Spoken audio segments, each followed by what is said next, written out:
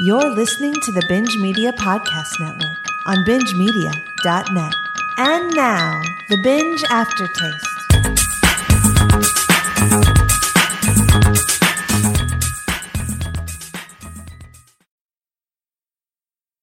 I admire your luck, Mr. Bond. James Bond.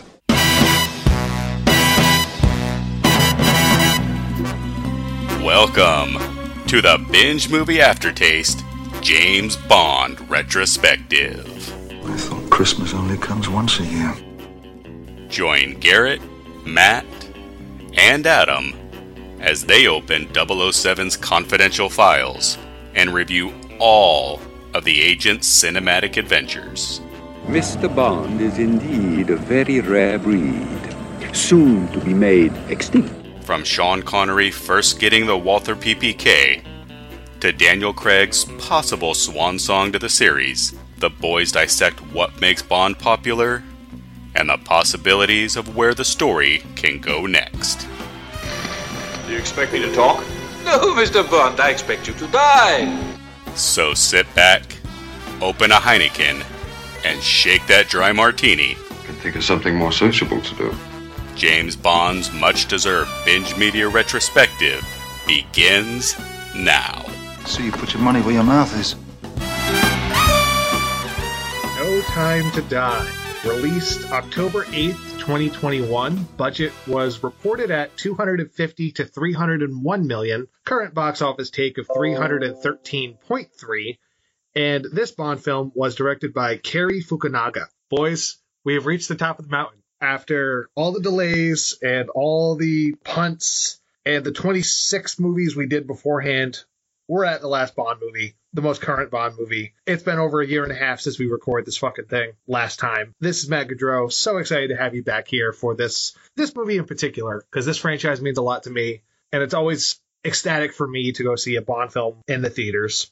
But speaking of theatrical viewings, that brings me to my co-hosts. First of all, coming back once again, the always reliable Garrett Collins. Matt, let me ask, is this the most anticipated review that we have ever done? I know we've done anticipated reviews before, but since we started this so fucking long ago, is this the most anticipated, yes or no? Yes, and I don't think it's close. I don't think it is either. But we got to introduce our third co-host, because every duo needs we need our own cue. Yes. Adam. Hello, everybody. Just like Moneypenny, I'm back, looking pretty behind the desk and ready to go. Well, speaking of looking pretty, we have reached something that has not happened since GoldenEye. We have a 6-year gap between the last movie, Spectre, and this current one. Now, obviously, there were circumstances in the world that caused that delay, but there's quite a bit of production history we have to go over before we talk about this actual movie that has nothing to do with COVID. So, where to begin? After Spectre, a lot of us thought Craig was done because that movie ends with him going off into the sunset with Madeline Swan. Regardless of how we felt about the movie personally, the three of us didn't care for it ourselves. It acted as sort of a logical conclusion, and I was shocked when I heard Craig was coming back for a 5th movie. Now, with that said, Sam Mendes, who did the previous 2 films, said he was done. And then Christopher Nolan's name was brought up once again, because of course it is with any new project. He said, nope, I'm working on a Bond-like movie, which turned out to be Tenet. And then there were a couple of other directors thrown out. Denis Villeneuve, David Mackenzie. Villeneuve said no because he was committed to Dune. I am so glad we did not get a Bond Villeneuve film. I'm sorry. I know he is really liked around these parts. I find his films laborious. They would have been worse than fucking Sam Mendes, for Christ's sake. Nothing goes together as far as banality than Denis Villeneuve and a Dune movie. That is cinematic NyQuil, if you ask me. Yeah. Who knows? Maybe it'll be good. That comes out relatively soon. So yeah, let's talk about Boyle. He was confirmed to be directing the movie. And for me, as a massive Danny Boyle fan, I would have been ecstatic to see his take on it. Because much more than Mendes, you talk about someone who knows what the fuck they're doing behind the camera and has done every kind of genre imaginable. He's the closest thing we have to Stanley Kubrick in my estimations as far as his flexibility. But Boyle's films are always distinctly his. Even his adaptations. Let's not forget, he did both Trainspotting movies. He did Millions, I think, is based on a children's book. But he's a very flexible filmmaker, but he's always been his own man. And I think there would have been a lot of decisions that he would have had to fight for, and that's probably why he left the project. Yeah, right before, too. Wasn't there only like 2 or 3 months? Like the production schedule was locked down. It was a last-minute replacement to get who we got on here. Yeah, it was February 2018 he was hired. And Danny Boyle brought on John Hodge, who's his close collaborative screenwriting partner. That basically was Boyle's pitch to Broccoli and Michael Wilson. He gave his pitch. They loved it. They commissioned John Hodge to write the screenplay. But in doing so, they scrapped the Purvis and Wade script. That was thrown aside. And then the production date was December 2018. But Boyle and Hodge officially left in August 2018. The rumor was that the sticking point was the villain casting. Apparently, Danny Boyle threw out an actor by the name of Tomas Kott, but Boyle himself declined that. He said there were complications and discussions in the screenwriting process that ultimately caused him to leave the project. So what we call in the filmmaking world creative differences. Wow, I don't know, man. I would have liked to have seen it. Me as well. But once he left, it was like, oh shit, what do we do? Because apparently they had 60 days to find a replacement before production shut down altogether and whatnot. So Fukunaga was announced as the new director. First American to direct a Bond movie, and also the first director to receive a writing credit for his script. Now, apparently, Fukunaga was considered for Spectre in the interim where Mendez was not sure if he was coming back. So he was someone that they had their eye on for a while. But let's talk a little bit about Fukunaga, what he's known for. Big one's True Detective Season 1, which phenomenal piece of television. His film career is a little bit more niched. He did a movie called Sin Nombre, which is it's a Spanish movie, his adaptation of Jane Eyre, and he did Beasts of No Nation with Idris Elba. Beasts of No Nation, yeah. And he was originally going to direct Stephen King's It. He was confirmed to be directing and left that project over scripting issues, but still got a writing credit. So he's very respected in the industry. I was let down, not going to lie, when Boyle stepped aside, but I thought this did not strike me as a Ron Howard directing Han Solo thing, where they're just going to tell him, point the camera, say action, and stick to the script. Yeah, this isn't a yes man like we got in a Disney camp. This is a guy that still at least has some artistic credibility behind him. And let me say this about this decision. When we did this retrospective, boys, when we first started doing this, years and years ago, it seems, I was not looking forward to this movie. I honestly wasn't. I was just like, okay, we're going to finally do away with the Craig era. Let's finally finish this fucking thing. I agreed to do this retrospective. We're going to go. Let's do this. But closer this got, and I realized that, okay, we have this director who has this fresh vision. I'm not going to have any of the Sam Mendes artsy-fartsy shit in my face anymore. I'm going to have a director with a big vision, and we're going to do something new and different with this franchise. Fuck.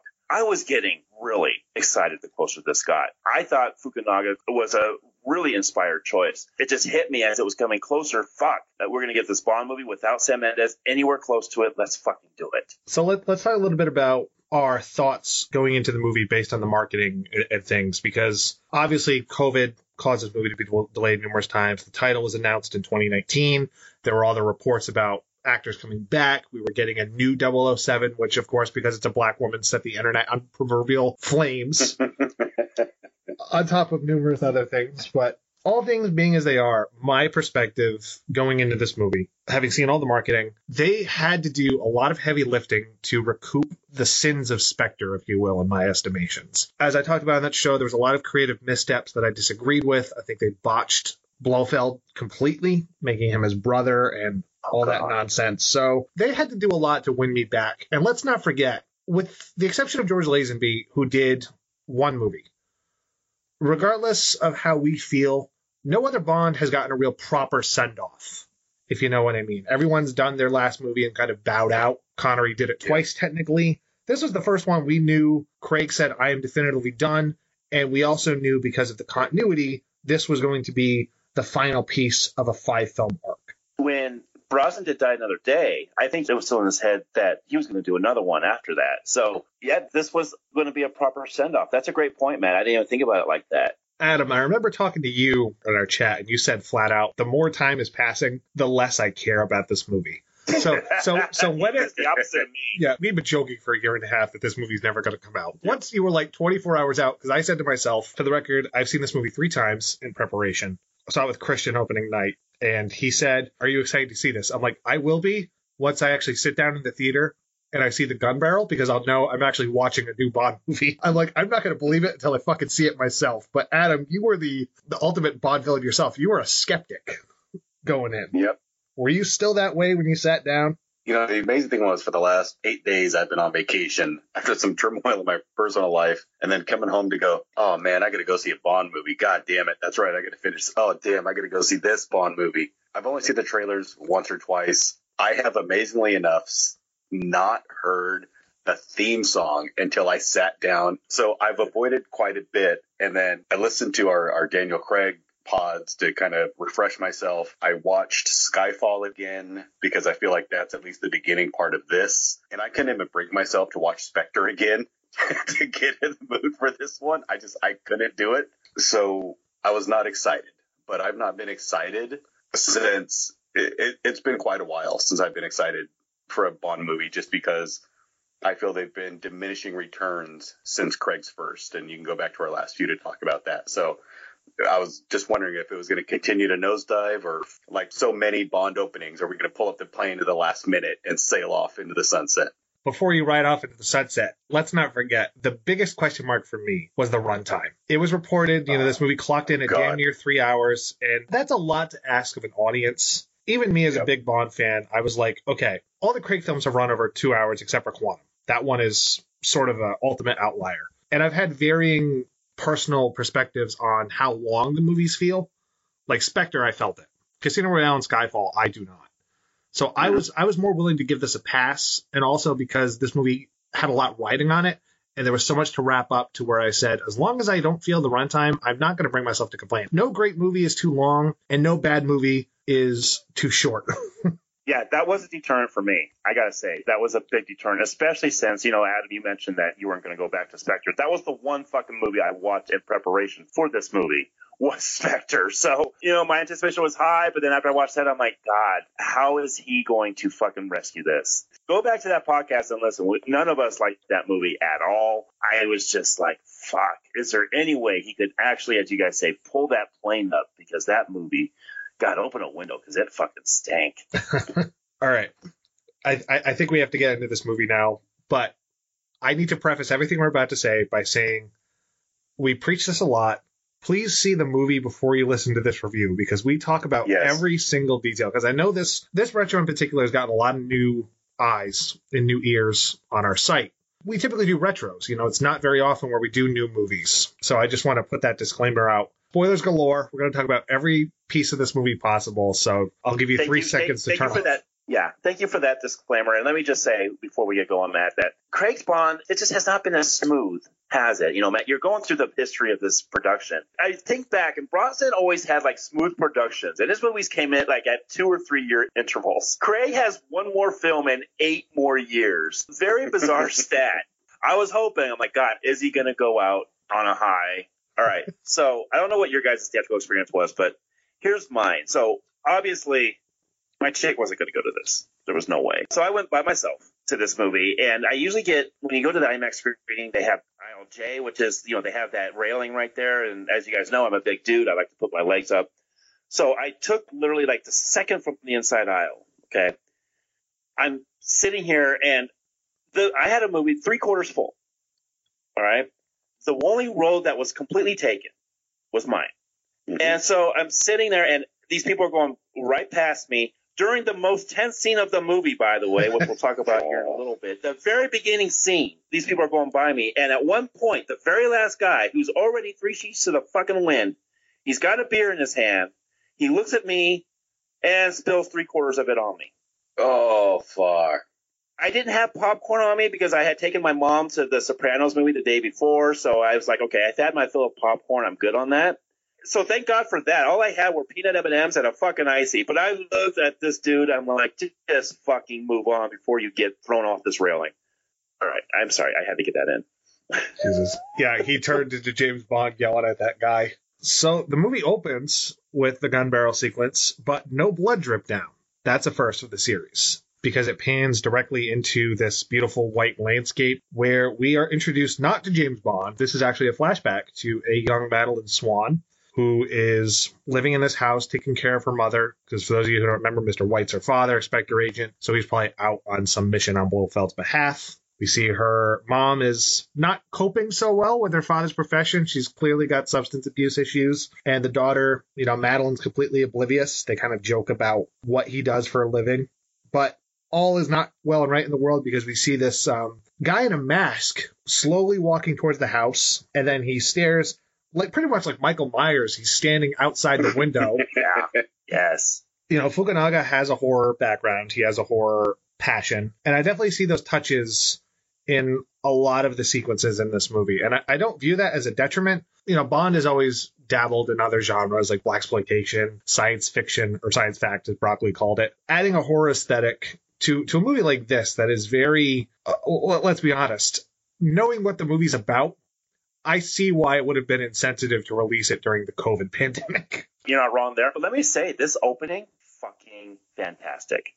I love this opening. I would put this opening up there with the Glorious Bastards as one of my favorite openings of a film of all time. This is tense as hell. And this little girl, she's running out. She falls in this ice, and she shoots the ice and reaches down and picks her up. I was like, holy shit, that was fucking tense as fuck, man. I love this opening a lot. I'm glad that I was able to remember everything that Madeline had said in Spectre, because she explained everything that happened here, and this is what we saw. The man coming to the house. Now, I will say, it is ballsy to open the movie with this, assuming that everybody that came Spectre is going to remember the shit fucking, 7 years later, 5 years later to this point. Because if you're coming into this cold, and I don't know why you'd come into a movie like this cold, except you used to be able to do that with Bond films. Ask Billy, he did it. Jesus, Billy. I mean, usually you could do that in a Bond film, but if you're coming into this cold, this would be a really, really weird kind of opening. It's startling. It's startling as hell. When she goes to that window, she's that mask. It's like, holy fuck. Yep, it is complete. God. You're right, though. It's a complete Michael Myers moment, including the fact that, you can shoot him 6 times and he can get up and walk away. All right, well, let me bring that up because I know a lot of people complain that he just got right back up. Well, he was knocked out for quite some time, enough to where she had to drag his body out. And secondly, he was wearing a bulletproof vest. Do you really need that fucking place? Yeah, just because if you notice, there's no blood dripping through that jacket. And it's a white jacket, so you would see it. And if you look at the ricochet when the bullets hit him before he falls, because it's absorbing, that's why he falls back. I thought where this movie goes and what the end game, for lack of a better word, is, I thought that was going to play into why he wasn't killed when he was shot. So I was waiting for that reveal, and it never went there. So you know what? The John Wick jacket never got to me. So, okay, I feel a little better about that. It didn't bug me. It was just kind of okay, we got superhero villains now, too. Once we finally see the mask, it does look like it's straight from Valentine, that movie. That stupid horror film with David Boreanaz from 2001. So the mask is kind of silly. But other than that, I love this opening. It's a great opening. So the villain, for the longest time, we knew Rami Malek was playing him. He had a name. But all the rumors were he's Dr. No. And if that happened, I would have walked out of the theater. Let me say that for the record. But if you notice, I thought there's a clue in this opening. You have to be familiar with the Fleming book. In the Dr. No novel, it is said that his heart is on the opposite side of his body. So I thought she shot him. And the reason he didn't die is because he is actually Dr. No. Oh, wow. So, and let me say, Fukunaga knows his Bond.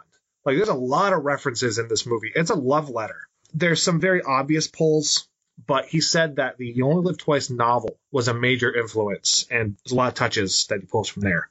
But, Garrett, as you mentioned, eventually he gets back up, chases after her, she falls through the ice, he shoots. Let me say, you know who I thought of the most while watching this opening was Adam. Because Adam took one for the fucking team. For those who don't know, when this opening song was released in February of 2020, me and Matt were going back and forth. We have our own chat going. We were going back and forth saying, if you listen to the song, yes. We both didn't say our opinions, but we both said we listened to it. Adam's like, nope, I'm not going to listen to it until the fucking movie.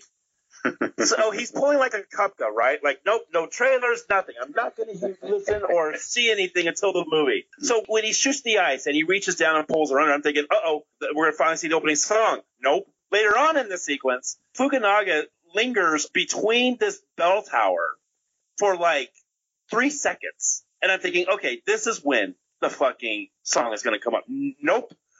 he makes Adam wait another 25 fucking minutes before he finally hears the song. I thought that was glorious. I gotta say also, I avoided listening to a Grammy-winning Billie Eilish song when I have a 13-year-old goth daughter in my household. We're going to talk about the song here in a little bit, but I had to get that out there. That once he shoots this ice, and I think the song's coming. Nope, and I'm just thinking of Adam. Oh, he's going to hear it. He's going to hear. Oh no, it's the way. I did too. I was like, okay, sweet. It's just like Die Another Day. We're going into the ice. Nuh-uh. Yeah. They do not go directly into the title sequence. Instead, we cut to Bond and Madeline and Matera. This takes place right after Spectre. So let me say for the record, I was not expecting this movie to be as closely tied to that movie as it is. Like, this is very much like, I'm almost having to recontextualize this and Spectre as one movie. Yeah, kind of like Casino Royale and Quantum. I mean, you really almost got to watch them together. But they're together, they're in love. He says, we have all the time in the world. Obviously on Her Majesty's Secret Service here. They're driving the Aston Martin. But they're basically at this, I don't want to call it their honeymoon, but they're on vacation because, Blofeld's in jail. Bond has basically retired at the end of Spectre. Like, he's like, I'm done. I'm going to go live my life. But she tells him that there's one thing I need you to do if we're going to be together. I need you to go to Vesper's grave and officially put all this behind you, which I thought he had already done at the end of Quantum of Solace. Yeah, that was kind of the point. That's the whole point of that movie, is him getting over it. Yes. Yep. Dropping her necklace at the end. Yeah. No, I get he's done it. Maybe it's more on her end of saying, like, I need you to trust me, because that's really the heart of the Daniel Craig tenure for me. Like, if I had to define what the overarching theme is, it's trust. Bond gets his heart broken a lot. There's a lot of, he's worked with a lot of double agents. The villain in Skyfall was an ex-MI6 agent. Blofeld's his brother, foster brother. So that ties in a lot. And Quantum of Solace, that's all about Bond not trusting a fucking person. So I like that. And she says, I'll tell you my secrets, which for me, because we're going to spoil the movie, she was going to tell him she's pregnant. Yep. Because if you notice later on when she gets on the train, she holds her stomach. Yeah. Yeah. Am I the only one who, the second Craig goes on screen, like there's buzzards flying out around his head, we know there's something that's going to happen to this character? I didn't know the actual spoiler itself. We'll get to what actually happens to him and Adam's incredibly frustrating experience with it. But like the second he appears on screen and then they jump into this action scene, did you guys think there was a possibility they could kill him off right here? No, but I thought she was dead meat because I couldn't remember the trailers. I thought the opening of this movie was going to be the end of On Her Majesty's Secret Service, and the rest of the movie was going to be You Only Live Twice, the book, where he's just a wreck. And, because Blofeld's involved in the book. I thought this was going to be what Diamonds Are Forever promised for a lot of the people who felt dissatisfied. Yep, I agree. In fact, I think Matt and I think we talked about that, 2 years ago. It was, that if he comes back, the only reason I thought they were going to do On Her Majesty's Secret Service, the end of it pretty much is the pre-title sequence. And it was going to end with her getting shot. And yeah, that was going to be our movie. That's what I expected. I thought I was waiting for them to announce that it was, their honeymoon. Because you look at this twisty, windy road. I mean, it is setting up to be on her. They know what they're doing here. I mean, the shots of them going on this coastal path and everything else looks so similar to what we got. And yeah. They don't go there. But I think that, like you said, he knows what he's doing. He knows what he's playing with, and it's just setting up the next bit. I'm not upset that it doesn't go there. I'm not upset that it's a tease just because it's more of a nod than anything else. But we know who Madeline is a reference. We discussed that before. It's clear, it's there, but it's kind of nice that they do go a different way. So Bond the next day wakes up. He goes to Vesper's grave, and I love how there's not a lot of histrionics. He just says, like, I miss you. That was more than enough for me. Yeah. And I got to say, Daniel Craig brought his fucking A game to this movie. Yes. I was worried that he was going to sleepwalk through and just did it for the money. This might be his best performance of the 5. It might be his best performance ever. I have to say that I have been hard on Craig since we started this retrospective. Casino Royale might still hold up as my favorite of this series. We'll talk about that at the end of this movie. But I have never been high on Craig as James Bond. I think if you would arrest him for being an emotive actor, you'd be arresting an innocent man. I never felt any emotional response to this guy whatsoever. But in this movie, and it starts right here, he is fucking on. I completely agree with you, Matt. Maybe it's the freshness of Fukunaga taking these reins. Maybe it's the fact that it is his last one and he wants to go out on a high note, but I was very impressed by Daniel Craig in this movie. Yeah, I'm going to agree with you there. There's a lot of things that he brings to it that I feel is different from other Bond performances and his other Bond performances himself. Craig has been very vocal about wanting to make this Bond different from a societal standpoint. And I think he's moved it slowly. I think this movie, he was like, I will play this Bond the way I believe it should be played in this day and age, or I won't do it. And I think he's given the opportunity to do so where it's never been done that way before. And I think it's done in the way that he acts with women, the way that he acts with emotion. It's a different James Bond, even for Daniel Craig. I think he brings all of it from an acting standpoint. I think he gives less of it from a physique standpoint, but I think emotionally and actingly, he really brings it on. Yeah, I can forgive him not doing as many ridiculous stunts in this one just because his body's been through enough. Hearing about what he's went through, hearing about the broken knee, the broken ankle, and his wife basically saying, you ain't doing this shit anymore. Rachel Weisz did come out in the press and say, you know what, he's not doing this anymore. Like, I'm putting the foot down. And I don't blame her, honestly. Like, after what he went through last time, and hell, he break his ankle on this one as well, right? He delayed production for a bit. And look, he honestly literally put his body on the line for this role, and I stand by those past reviews. I still don't think he's the best Bond, but here he's definitely the most emotional, and I actually care for him in this as opposed to before in his or any of the other Bonds. Speaking of caring, Bond, he's about to leave the grave, but the camera pans and you see almost like a telegram that has the Spectre logo on it. And the whole grave just explodes, and I love what Fukunaga does with the sound design here, where there's ringing and Bond shouting, but it's not fully audible, so you're in his headspace. So after that, he runs because he's like, oh shit, I gotta get back to Madeline. Gets on the bridge. The guy who led him to the grave kind of bows out, and just before he gets hit by a car, he kind of ducks. The car jumps, and we get the money shot from the trailer where he uses the rope, jumps off the bridge through the middle escapeway, dives down. Practical as always, looks great. And that was a question for me because Fukunaga, not much in the way of action directing. And I will say, I think a lot of the workmanlike is being disrespectful because I think it's above that. But when I don't think there's a sequence in this movie that's like the foot chase in Casino Royale or the hotel fight in Skyfall. It's really good, but I kind of wanted one of those like big scenes. You know what? I will say there's not that opening chase in Casino Royale is absolutely amazing. The bike chase that we get later, the one where the classic Craig, where he adjusts his cufflinks after he jumps into the train. I love that. Skyfall to me was all style. It was all look, but I couldn't stand the rest of it. I think this kind of melds a lot of that together. I've heard complaints that this is a boring movie through and through. There's a metric fuck ton of action throughout this movie. Yeah, and I think in 2 hours 45 minutes, it's few and far in between the action scenes. But what I will give Fukunaga is when the action scenes do come, they come with a punch. I think he hits the screenwriter of every time there's a lull, there's something to bring it into it. And this is one of the ones that actually, I think some of them go on a little too long, but they definitely pique my interest and get me back into the movie. The one thing that did bug me is Bond gets shot on this fucking bridge. When that car shows up, he gets shot in the back. Yeah. he shrugged it off like he's fucking the Incredible Hulk, and I didn't understand why. Bond fights a guy. So we've had the Craig films have never really had strong henchmen outside of Hinks and Spectre. Here we got a guy with a bionic eye, who we call Cyclops later on. It's this fucking guy. Like, you know what I thought of when I saw this guy? This was the guy that Batista should have played. Save him for this fucking role. I would have loved to have seen Batista take this role on. Well, I love how he tells him, like, Blofeld sends his regards, so Blofeld is still behind bars. He's still working on some shit. And I thought this meant when he goes back to the hotel, she's going to be dead. Yeah.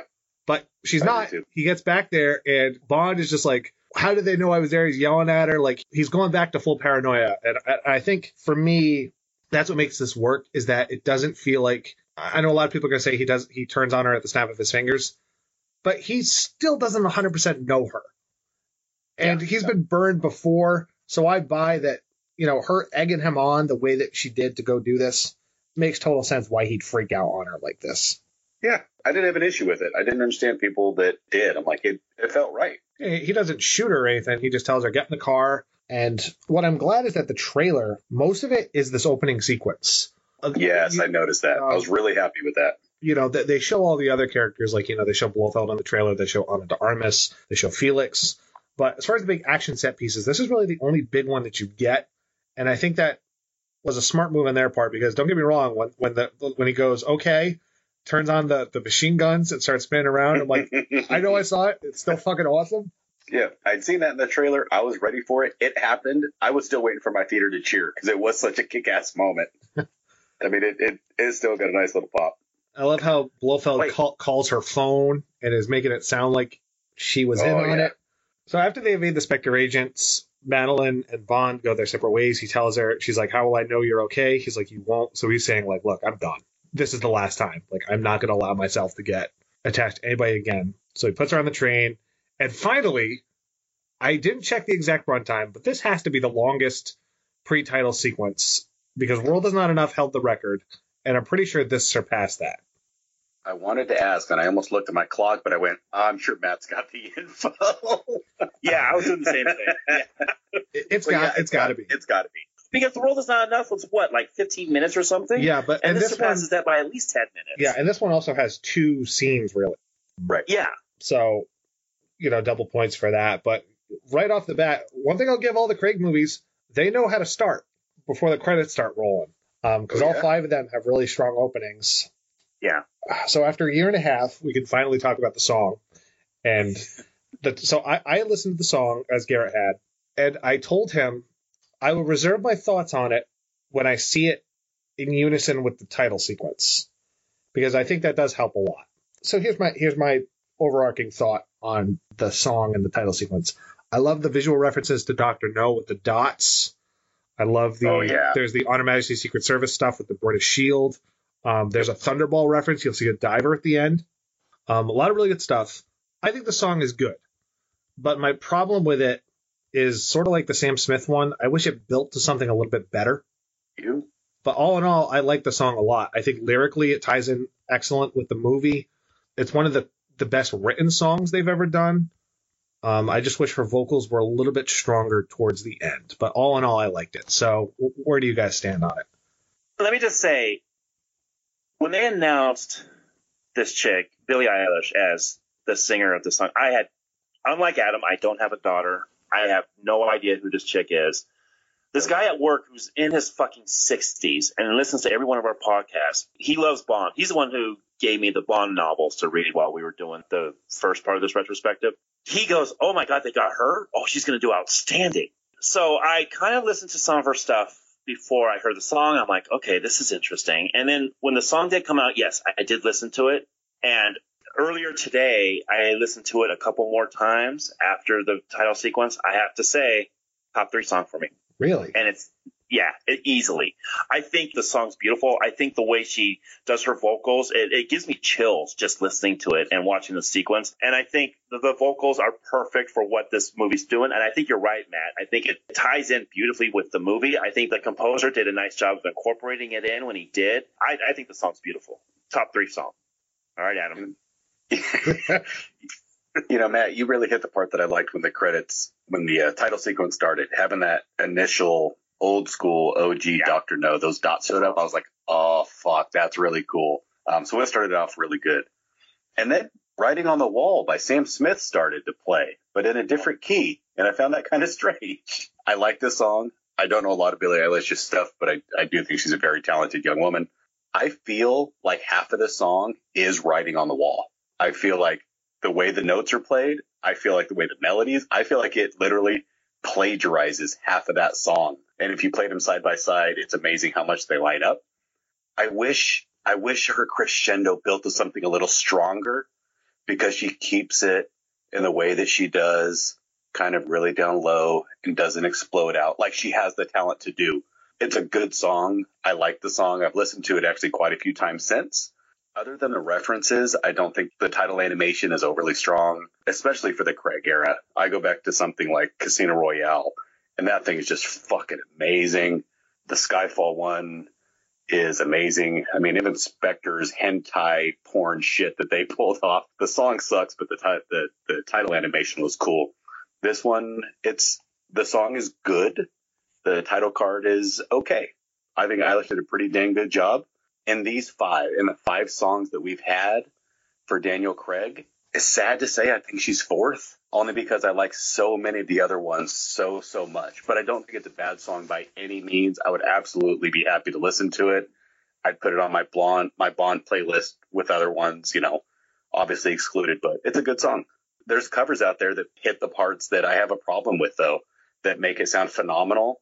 And I wish that it just crescendo built to something strong. See, I think the crescendo is perfect. And I think, I knew in listening to her stuff that she's not going to be Shirley Bassey. She's not going to be Tina Turner. She's not going to belt anything out. This is her style, So I was prepared for it, and I was right with this song. Every beat of this, I really like this song a lot. But then again, I love the Aha song, and you guys love the fucking garbage song. So let's continue the streak of not agreeing on the fucking song. I knew it was going to fucking happen. I fucking knew that you asked. I love the Aha song. I hate the Depeche Mode song. You guys are just going to leave me on that fucking ledge to die. No time to listen to the fucking song. I like it. I just didn't love it. But like I said, I've listened to it actually quite a few times since, which is kind of cool. All right. Well, after the credits, we cut to 5 years later. So we got a time jump where we see some agents, presumably, as we'll find out, they're working on behalf of Spectre. They break into this facility, which we'll find out is sponsored by MI6, and they steal both a Russian scientist and they also take a virus or bioweapon of some sort, which we'll find out more about later. And this movie... All right, well, I haven't done much in the way of complaining lately about this movie, so I'll start here. This Russian scientist, Orbachev, yes. I swear to God, this guy was watching Rocky and Bullwinkle cartoons before they started shooting. He is so out of place with everybody else. I can't believe he goes from fucking one end of this movie all the way to the other. I know. And you know who I thought of when I saw this? I thought of a movie that we covered earlier this year, Matt. I thought of Ghostbusters 2. I thought this guy was Jadish from fucking Ghostbusters 2. Oh, shit. Just that same fucking, just annoying ass accent. And, yeah, you're right. I thought for sure he was going to at least die here. No. Oh, no. They keep him on. Nope. But he gets a call before they all attack from Safin, who's Rami Malek's character, saying, they're going to come in, they're going to ask you to take it, just do what they say. So we realize that Safin he's not a Spectre agent, or at the very least, if he is, he's going to destroy them from within. And B, he's got other people helping him out. So enjoy him now, because you're not going to see him again for another hour-ish. Yeah.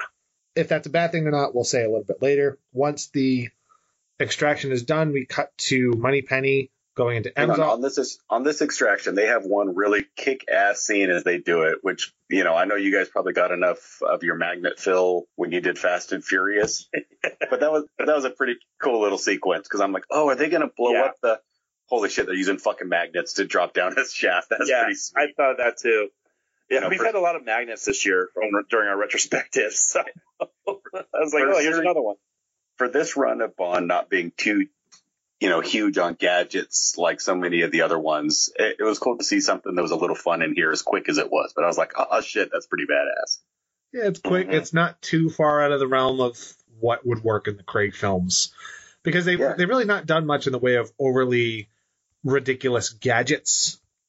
It feels plausible. It really does. The only thing that's plausible or not plausible is that Ray Fiennes is still holding on to that head of hair for dear life, because it's that thing's parting like the Red Sea with Moses. He looks more and more like Voldemort with every movie.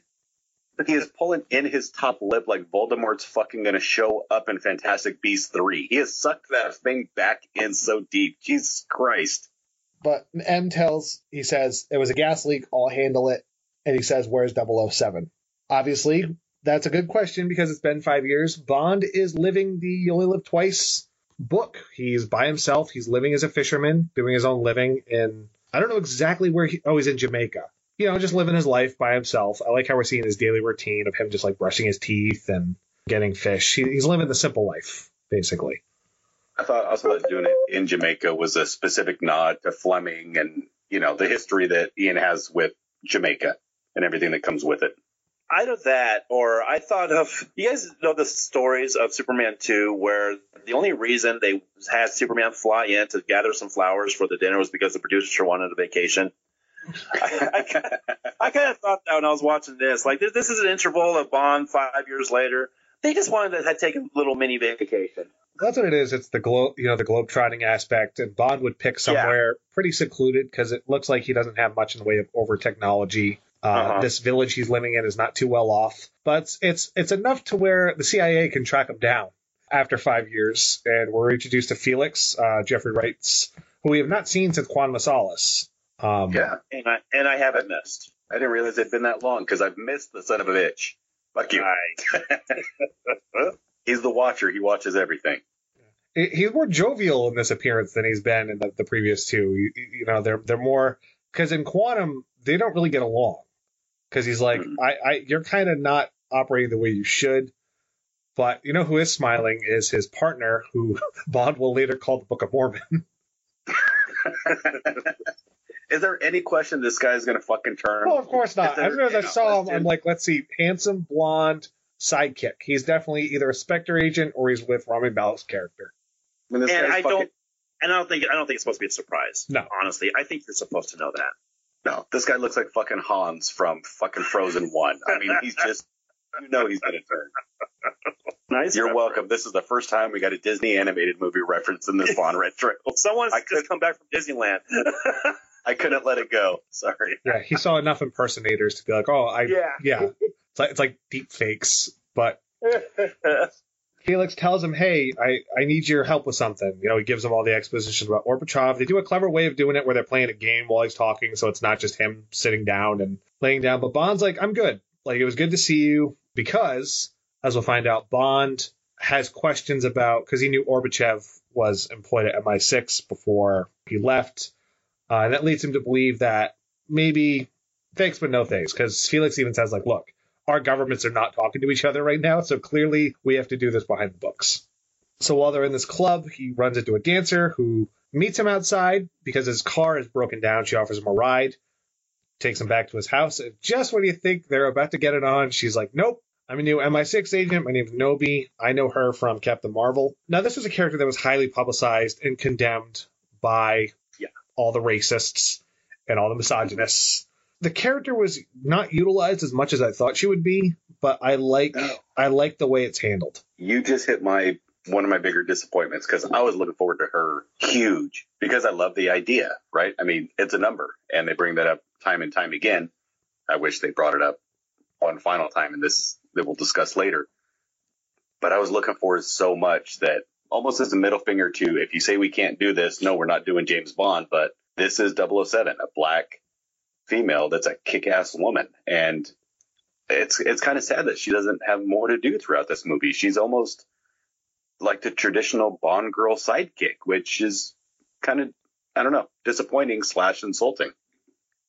And that's why I thought they were going to kill Craig earlier on, because I thought for sure that someone like her, because you guys are right, it was highly publicized and it was highly criticized. I thought it was going to happen where he was going to die and she was going to take over and she was going to fulfill the mission and she was going to find stuff out as they went along instead of having Bond do it the entire time.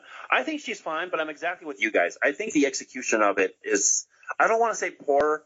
I don't want to say it's not drawn out, because this movie, for God's sake, it's fucking 2 hours, 45 minutes. It is drawn out. I think it's fine, because I think it's a new wrinkle to this series that the series honestly has needed for years. So I like the idea of it, but I'm with you guys where I think the execution is not the best. And I do like how she calls him out on his shit. Like, the world's moving on. Yeah. But I love how he's like, for the record, it's Commander Bond, which we have not addressed in it. We have not addressed in the Craig continuity. And I love how when he calls M, he flat out tells him, like, oh, I met your new 00. She's wonderful. And so the first hour of this movie, I have to say, they do a really good job of making it unclear who you should trust, with the exception of Logan Ash. Because he's like, M, what are you hiding? Like, what are you not telling me? So I thought, because it's Ralph Fiennes, it's not out of the realm of possibility that he is either a Spectre agent or he's working with Safin. Would I have liked it? No. Going to come back to him, especially with distrust in governments nowadays, and what we've gotten in this series with distrust of government.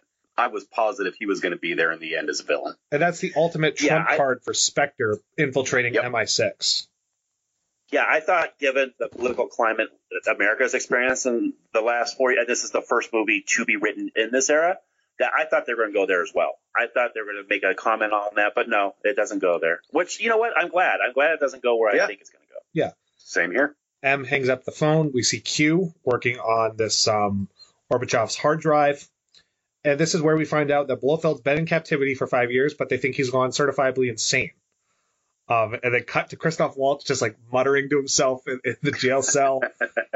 I had no idea that Christoph Waltz was actually going to be in this movie. Same. I thought this was going to be a Rami Malek fucking joint. Like, I thought it was going to be not necessarily a new organization, but it was going to be run by him. I didn't think that they were going to pull the Christoph Waltz was going to be the spearhead once again, because I thought Christoph Waltz had come out in the press and said he wasn't going to fucking do it anyway. So it surprised me to see him here. I like seeing him, but this is another case of, do they do enough with him? Well, I don't know. I think the screenwriters had no ideas what to do with Spectre or Blofeld, and we'll see that in a little bit.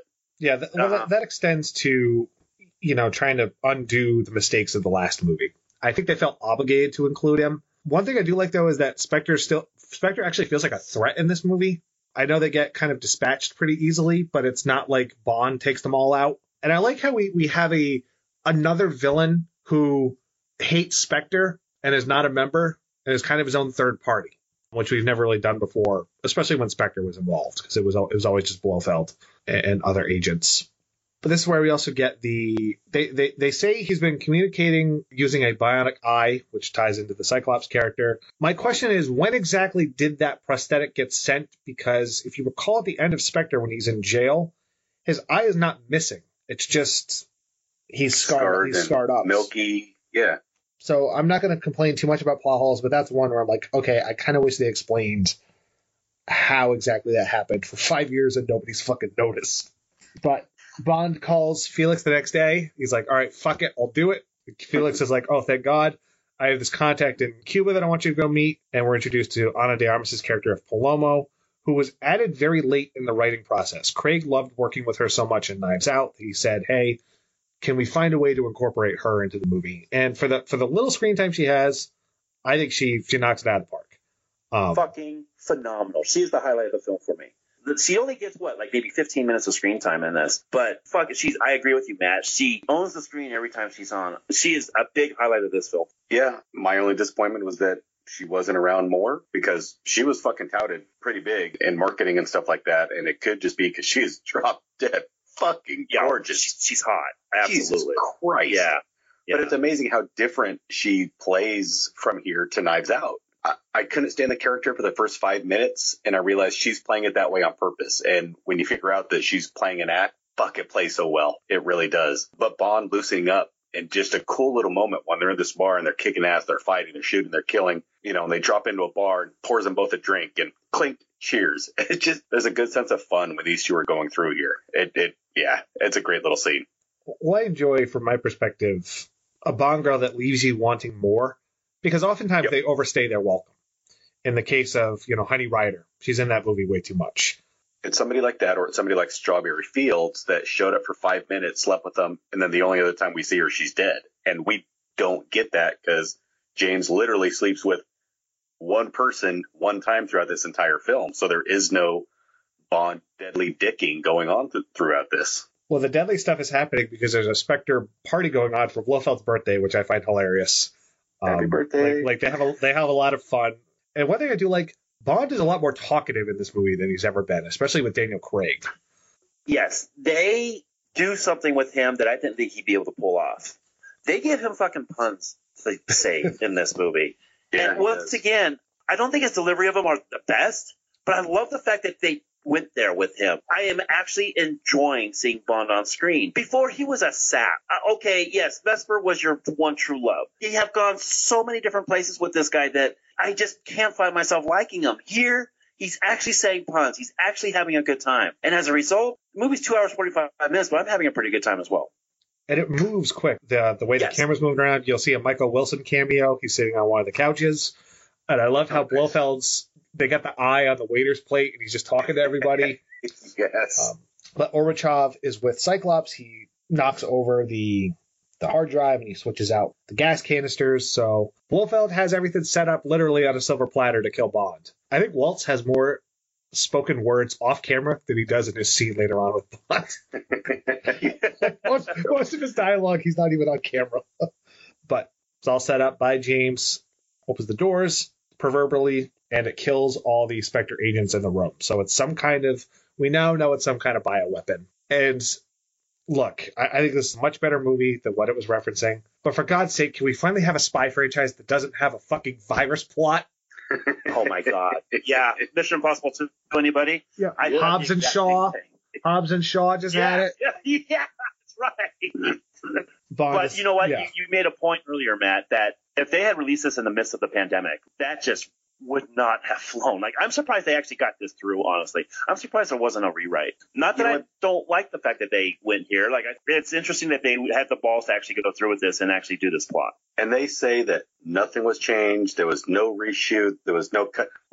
Bullshit. But if it was done well. And yeah, putting this out a year ago, or putting it out directly for streaming with all this going on, no, it wouldn't fucking fly.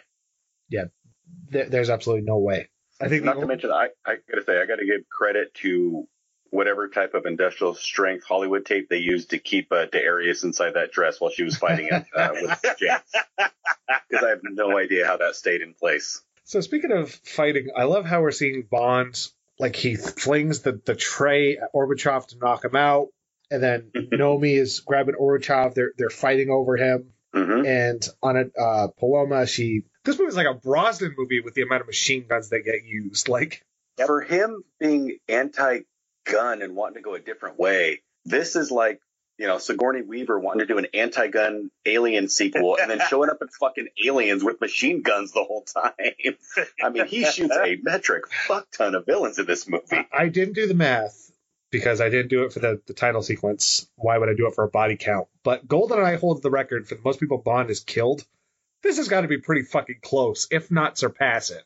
If not more, yeah. But eventually, Bond gets Gorbachev, bids Paloma farewell. Nomi's kind of left hanging. You know what? I love that she gets out of it the exact same way that James would. Yeah. Yeah, she shoots the she's electrical. sitting there, her hands are up, she fucking shoots something to set off a little explosion, and she's fucking gone. Yeah, like, not only is that the way that something would do it, that's very reminiscent to Casino Royale, with him shooting the propane tank, exploding it and taking off. So I fucking love that she's a 00. To me, this is sort of like the Jinx character done well, because there's never a moment where she gets her ass kicked by Rosamund Pike. Right. But speaking of getting their ass kicked, Bond goes back to Felix's, they're on like an oil rig almost, or a ship of some kind, and we get his "Where's the trigger?" interrogation. There's a lot of Dark Knight Rises in this movie, for the record. Oh my God. I had so many Dark Knight Rises flashbacks while watching this. But he's basically saying, like, how'd they know I was there? They're all yelling at each other. Gorbachev talks about, it was, you were never the target. This is where Ash reveals to be a double agent. Shoots Felix point blank in the stomach, which got a lot of gasps in the theater. Wouldn't mind. Garrett's fucking cheering, but I'm like, God damn it. My theater was very vocal at certain points, and this was one of them. They were very responsive to this. I love how there's this moment where after they fight, Gorbachev kicks the gun over to Ash. Yeah. It's a little moment, and it lingers on it for like 2 seconds, but it's a great fucking moment just to sit and linger, because it breaks the tension enough while still just keeping that air of action. Yeah. Little moment, but it fucking works. It leaves him to drown, and Felix tells him, like, look, just you go. Like, I think he says, like, it's a really good life. He says, like, it's a good life or something. Yeah. Look, I knew people were going to die in this movie. This was not one I called. Nope. And I'm always grateful, especially when a Bond movie can surprise you. Like, look, death is like tackling people like it's the NFL in the Craig continuity. Every movie has killed off at least a major character. Vesper, Mathis, M. Spectre killed my patients, if that counts. And this one, nice. This one's like the Hunchback of Notre Dame, where it's like people are just dropping left and right.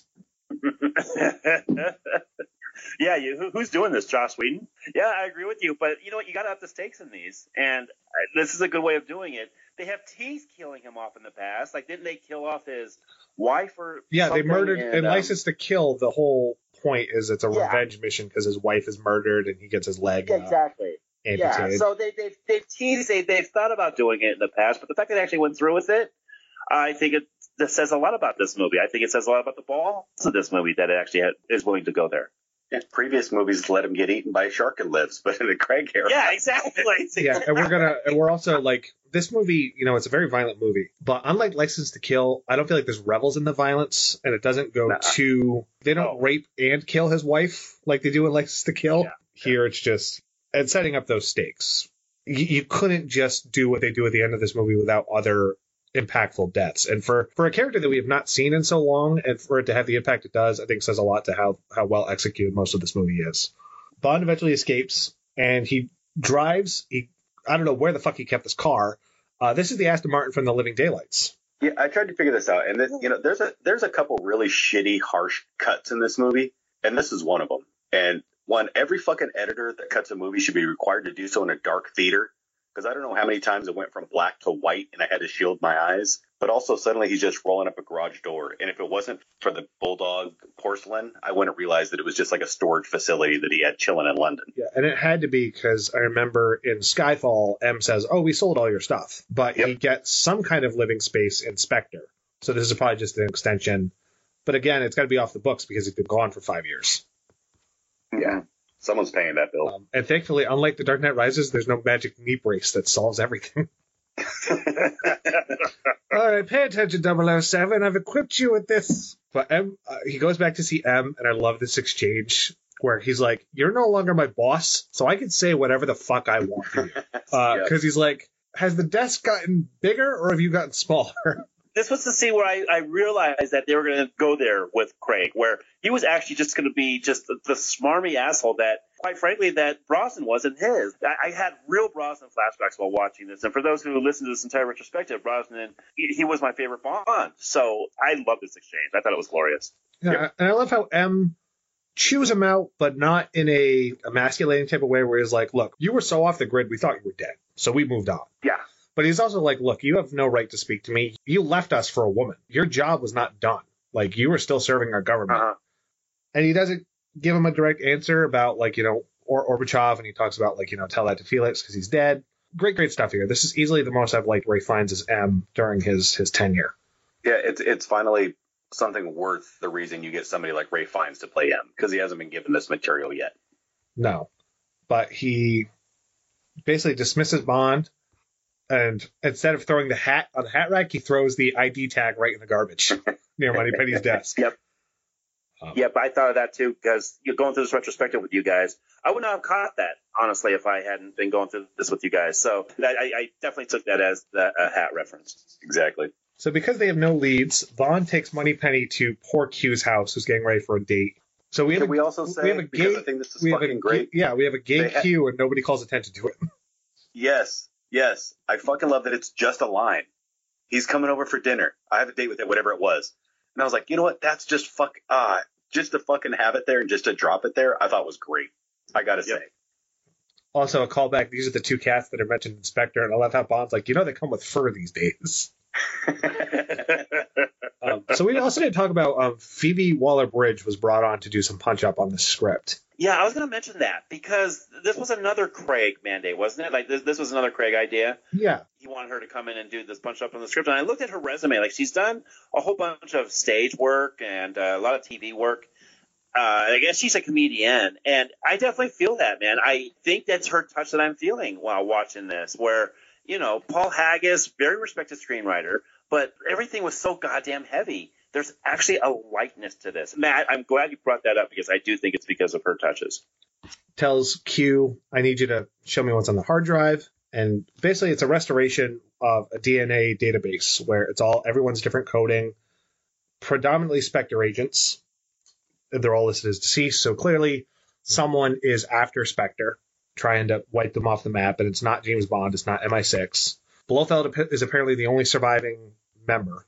And as they mentioned, he's in prison, and there's only one person he'll speak to. Oh my God, who could that possibly ever be, everybody? So I have to mention this. We talk about retcons and trying to undo Spectre. I thought in this movie they were going to reveal she's actually Blofeld's daughter. Really? I thought she was going to be, I didn't know about daughter, but I thought something with him. She's his Clarice Starling. They treat him like he's fucking Hannibal Lecter. I mean, in that opening title card, in the opening animation, they constantly had shown the double helix of DNA. Yep. So other than just the virus, I thought an actual familial relationship was going to play out. And it does, just not the way that I thought. Again, Gary, you talk about fucking expectations. Yeah, I thought we were going to see some of that here. We then cut to Madeline, first time we've seen her since the opening. She's told she has a new patient. And finally, an hour plus into the movie, we get our first scene with Rami Malek out of the mask. Although he's caked in makeup to give him scarring. Yeah. All right. Uneven pockmarks that come and go throughout the movie. Yep. Yeah. What was this? Another Dalton reference? This is Robert Davey they're trying to make us think of while looking at him with these wrinkles. Let me say this. When they announced him as a villain, as I mentioned previously, I thought he was going to be running this entire thing. I think for the most part, with the exception of some decisions he makes later on, I think he's pretty good. I like him as a villain. But again, there are things that he does towards the end of this movie that kind of make me turn on him as a good villain. But I think for the most part, he holds up pretty well. I'm at this point trying to figure out how he's appears to be the same age as Madeline Swan. Yeah. If he's the fucking adult in the beginning. Because I'm thinking, okay, it's a child. I'm thinking he's the child of that person. Now here to seek revenge by getting Madeline. Like, that's got to be it. Because they appear to be the same fucking age. No, we're looking at fucking, she was like 7-ish. So we're like 20 years later. There's no way that Rami Malek is 20 years older than that person at the beginning of the movie. So that makes no goddamn sense whatsoever. Zero sense. Like, they're trying to cover it with the makeup. It's like, dude. That's also why you put him in a mask in the opening. Yeah, absolutely. Right. But he would have to be like a teenager at best, at the absolute oldest. So like 20. It is such a misstep that it's actually kind of distracting for me at that point. On top of it, you literally brought in somebody. You just got Spectre back a movie ago, and you brought in somebody just to wipe out Spectre to move on from. It just doesn't sit that well with me. I like Rami Malek in some things. I really don't like him in other things. I don't think he's doing anything really in this movie other than talking softly while wearing a robe. So I don't know. I don't find him any more menacing than Dominic Green from Quantum of Solace. He's fine. I think it's a really misuse of Rami Malek. I do. So it's weird because they keep bringing in these Oscar-winning actors to pull these roles off, and it seems like each and every time the three of us get disappointed. I think out of the three of them, this is the biggest compliment I will pay it. This is the least disappointed I was. Let me say this: he's no Silva. I still think that's the high watermark for just Bond villains in general. I think he's perfectly serviceable, but that's also a detriment because he doesn't have a lot of screen time, and he wipes out Spectre so easily that it makes me realize, you really do have to watch this as part 2 of a 2-part story because you'll be really disappointed. But then when it comes down to it, his goal is fucking Ultron. I'm going to wipe people out just to wipe people out. That's my big issue. I have another superhero example. This is Willem Dafoe's Green Goblin. He has a goal. I'm going to wipe out my board / kill Spectre. And then after that, fuck it. I'm just going to kill everybody. Now, I thought one of the reasons why I wanted to see this movie 3 times was he talks so softly. He's got fucking Eddie Redmayne syndrome in this movie. I swear to God. Over the top with it. Yeah, he's the better version of Eddie Redmayne and Jupiter Ascending. But I thought there were dialogue that I missed where he talked about his motives. It's still unclear because I thought when they show that trajectory of the virus across the world, I thought he was spreading it through the families specifically of Spectre agents. But then you learn, they all die once they come into contact, so it really wouldn't. It's muddled, and I'll say that. I'm not going to condemn the movie too much because Lord knows Bond villains are not the most sophisticated for the most part. But he kind of reminds me of Tom Hardy's Bane, speaking of Dark Knight Rises, where it's like, yeah, he's there, but I don't think he's the best part of the movie. And I feel like in both cases, they're very underwritten.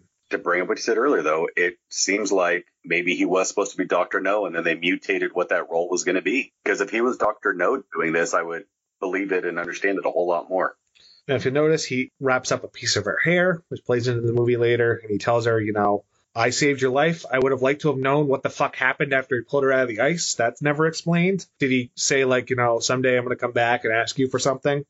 For a movie that's I thought that was a flashback. For a movie that was damn near 3 hours, I thought we were going to get that. And I do think there are some narrative shortcuts that the movie suffers from. But to be honest, I kind of would want to see a director's cut. I'm curious what was taken out. Maybe he had more scenes that were shot. But all in all, he basically says, I need you to put this on and go see Blofeld. Yeah, Lord knows we don't need this movie to be longer. So I think you're right, Matt. I think there was something left either in the scripting stage or on the cutting room floor where more of this is explained. So, and I do agree. I think it does hurt the film. So Bond, Q, M, and Moneypenny, they all get together. They talk about Hercules, where it's basically designed to a specific target, but it does not kill anyone who comes into contact with it. But Safin has manipulated it to where you can target specific genomes to wipe out entire families, because that's what he's been doing to all the Spectre agents. Bond gets his wish to go to Belmarsh to go see Blofeld, and this is where he meets Swan for the first time in 5 years. And yeah, it's about as awkward as you think it would be, to the point where even Nomi and Tanner bring it up, and she's uncomfortable to the point of shaking. Bond touches her, and she leaves before Blofeld even gets in the room. Oh boy. All right. This Blofeld reveal and the way that it slides into there, you can tell that somebody's job is just to figure out how to design some scenes. And I dig it. I fucking dig him sliding into this room. All right. So Bond and Blofeld, this is the first time they've seen each other in so long. And I love how Blofeld's, oh yeah, look at us, just two old men trying to spin the tires. It's funny, like, I didn't like Walt's Inspector at all. I don't think he's great here, but I like their dynamic much more here. Considerably. Where he's like, give me a name, Madeline. Come on, give me the name, Madeline. He's just fucking with him at this point. Yeah, I agree with you. I don't like him anymore, but I like them two together more. I still don't think that Christoph Waltz was anywhere close to being written well in this series. I think Blofeld has been really piss poorly handled, honestly. But I do like their dynamic. Yep, two things. One, how pissed are you if you're Christoph fucking Waltz and what you did to get the role of Estar fucking Blofeld, and this is what you got last movie, and then what happens here? Second, I want to point out, I love the way this scene and this room is shot and filmed. I think it is fucking gorgeous. The mirror, the effect that it has, going back to mirror upon mirror upon mirror upon mirror. I think it's just really, really cool and well done. And this is where he reveals that I staged everything in Italy to make it look like Madeline turned on you. And as luck would have it, she has all the answers you need, not me. And Bond is so enraged that he tries to strangle him to death, and it turns out the virus actually does the work, and Blofeld is off right there, complete with the Die Blofeld Die line that is in the You Only Live Twice book, where he does in fact strangle him to death. I couldn't believe this. The only thing I thought, after such a cool scene of these two together, it was Charles and Eric. It was X-Men all over again. But to fucking just be like, well, fucking Blofeld's gone. Way to go. He got like a movie and a half, not even a movie and a half, and he brought him in and killed him off already. Could not believe it. Utter waste. I'm not going to call it a waste. I'm also not going to call it redemption, because I still think Blofeld has been one of the biggest botches of the Craig era. And I don't think there's a lot of gray stains overall, like throughout his entire tenure. But that's one thing I think, if they could have redone it in a better way, they would have in a heartbeat. But Waltz also said, I will only come back if Daniel comes back for one more. Like, he was that disenfranchised. So I honestly don't think he was going to be in it that much regardless. So after that, we have killed off Felix and Blofeld, two iconic characters. But you know what? This is better than dropping an unnamed Blofeld down a chute and him begging for his life. So you know what? I'll take it. Bond eventually tracks down Madeline to her childhood home in the exact same shot from behind. He walks down. And, okay, where the fuck do I start? So the daughter. Could they have made this any more fucking obvious? Did they CG her eyes blue? She looked like the baby from fucking Twilight. I did get a few Superman Returns flashbacks here where we're looking at this kid saying, okay, is he or is he not? And it doesn't take you very long to put it together. But she does say when he sees her, don't worry, it's not yours. So I think they're trying to throw you off a little bit, but you're right. It's plainly obvious if you're paying attention who this is. Yeah. So look, a lot of hardcore Bond fans are pissed off at the fact that Bond has a daughter. Two things. Really? Oh, yeah. There's a Facebook group of mine called James Bond Enthusiasts, and a lot of people call this a betrayal. And those people have not read the You Only Live Twice novel, where if you recall in that book, he gets married to Kitty before she gets killed. She bears his child in that book. And it's never mentioned again. On the books again. Yeah. It's never really mentioned again. Like, the kid doesn't come up. It's not like, in the next book, oh, it's my week with the kid. But there's precedent for this. So let's be honest, Bond probably has hundreds of bastard children across this country, across the world. No shit. Look, I kind of cringed initially just because it was so, like I said, obvious is the right word. But I also took the "she's not yours" line as metaphorically. That I raised her, too. You had nothing to fucking do with this. This is all mine. That's exactly how I took it. And I like his delivery where he says, like, look, I didn't, I wasn't faking my authenticity for you. And he's like, basically, I'm sorry. And this is where Hans Zimmer, who I'm very hit or miss with Hans Zimmer. I love how he orchestrates the Billie Eilish song into the movie. Subtle, very subtle, yeah. He was a replacement, wasn't he? Fukunaga was going to use his normal composer. Halfway through editing, he replaced. Yeah, halfway through editing, they brought him in. So once again, Zimmer's against the wall, and he's having to do a last-minute score. So for that, I can forgive him for pulling a lot of his Dark Knight Rises score and putting it into this one. There's one track I really like that we'll talk about later. But for the most part, I am not too impressed with this score. But I'm not going to hold that against him again because he was brought in way late on this production. So Bond is shown Mr. White's secret room, to which he says, "What is it with your dad and secret rooms?" I love that line.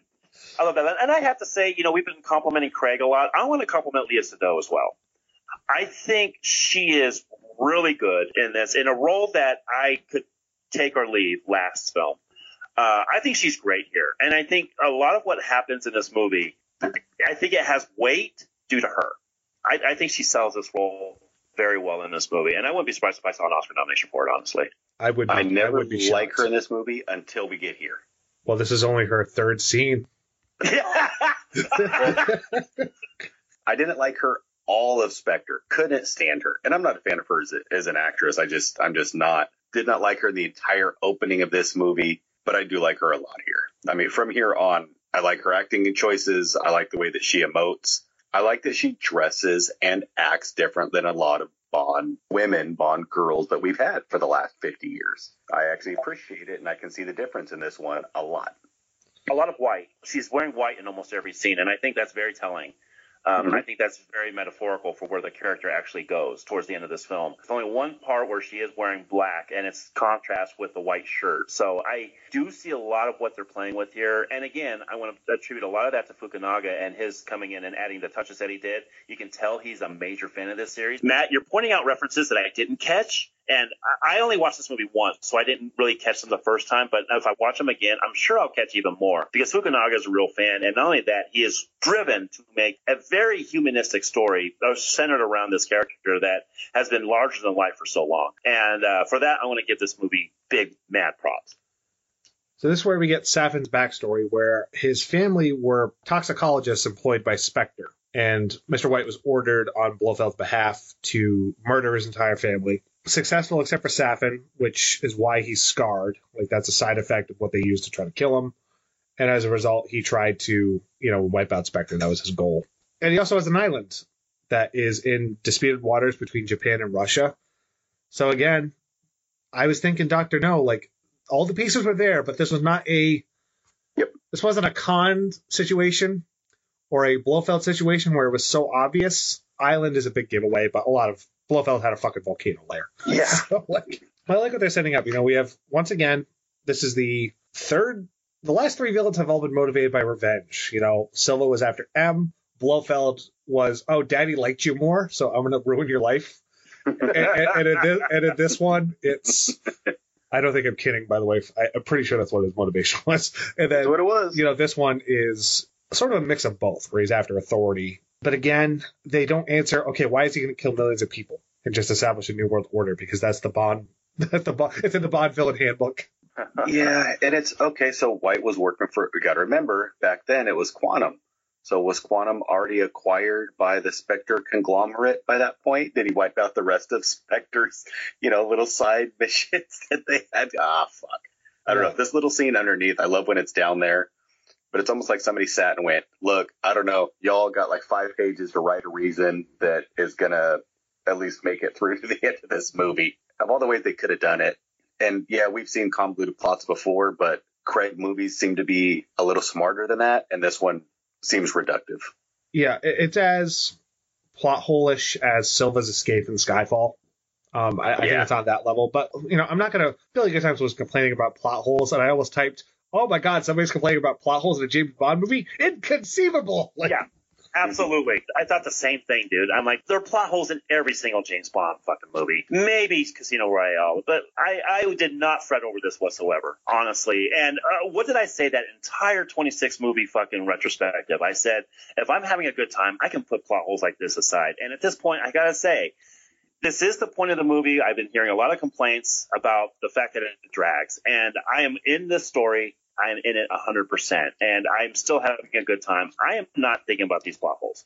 No, I'm not feeling the runtime either at this point. We're like 2/3 of the way through. No, I'm not either. Let's say I'm bringing up little quibbles, but as Matt, you brought up like Silva, I couldn't stand that part because I didn't like where it went with Silva towards the end of that movie, so I had big problems with it. Here, I'm noticing it, but I'm glancing over it. And yeah, the runtime one, I got to bring up AMC. You're a fucking asshole for having 35 minutes of commercials before a 2-hour and 40-minute movie. You're a bunch of fucking dicks for that. Oh God. My 1 o'clock movie started at 1:35 when MGM fucking Lion came up. But yeah, I am not feeling the runtime. I don't once check my watch. I don't look at my phone. Never once am I wondering where my time is in this movie. The next morning after he makes her breakfast, she's like, oh, it's not bad. Like, we're seeing a domesticated Bond, which we've never really seen before. Garrett, did you laugh being that they were speaking in French? Because I did. For those that don't know, fucking 20 years ago, me and Garrett were in French. 25 years ago, Garrett and I were in French class together. So they're talking French, and it's making me laugh. I did think it was a little bit ironic that 25 years later, it's coming right back to us. Tells Q, I need a plane to get to Saffin's Island. How's 007 tracking Ash? Right on his tail, so he says, all right, get in the car, and we get a pretty decent car chase. I don't think it's anything spectacular, but I love when they go into the foggy forest, and he puts on his Rambo headband and ties up puts the line on. He does an Ewok trick? Yes, he does, with the rope. Yes, he does. I love, there were cheers in the theater when Swan shoots that one guy. Oh, yeah. And so homages. Ash gets out of the car after it flips. Yep. And he says, I had a brother, his name was Felix, and he drops the car on him. That is a very awesome reference to For Your Eyes Only when he kicks the car over the edge. It's exactly my thought. It was the same just type of, and we talked then about Bond killing in cold blood and, kicking that car. And that's exactly what it felt like here. Continuity wise, it always bugs me when, we're traveling somewhere, we're driving, then an action sequence starts and suddenly the light and the time of day seems really fucking drastically different. And I know they try to compensate that because we're in the woods and it's foggy, but we go from night to day to night, kind of back and forth to dusk to dawn. And it bugs me a little bit the way they're filming it, but it's a pretty kick-ass action sequence. And Saffin's there, so he captures Madeline and Mathilde, puts them on the helicopter, and Bond's like, well, shit, I suck at my job. Yeah.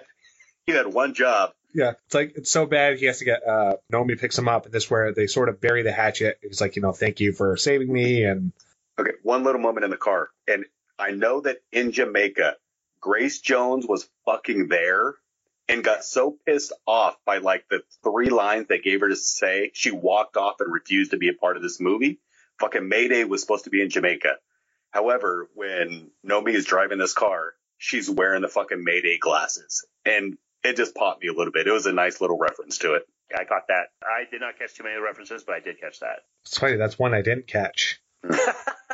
Wow. You saw 3 times.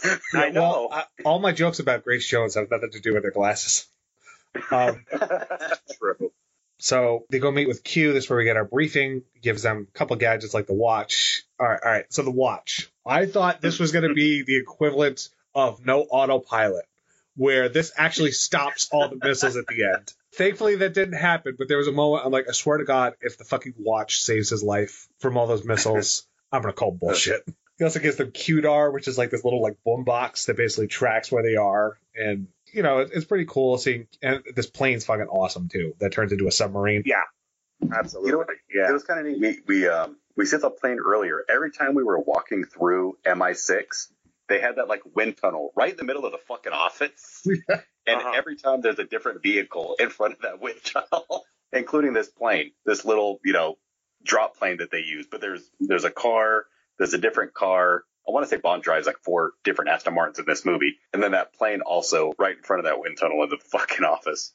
Then cut to Safin on his island where he's walking around. We get the Garden of Death, basically. So that is from the Only Live Twice novel, where basically Bond is asked to kill a doctor by the name of Shatterhand, who turns out to actually be Blofeld. He's operating a Garden of Death, basically, where people go to commit suicide.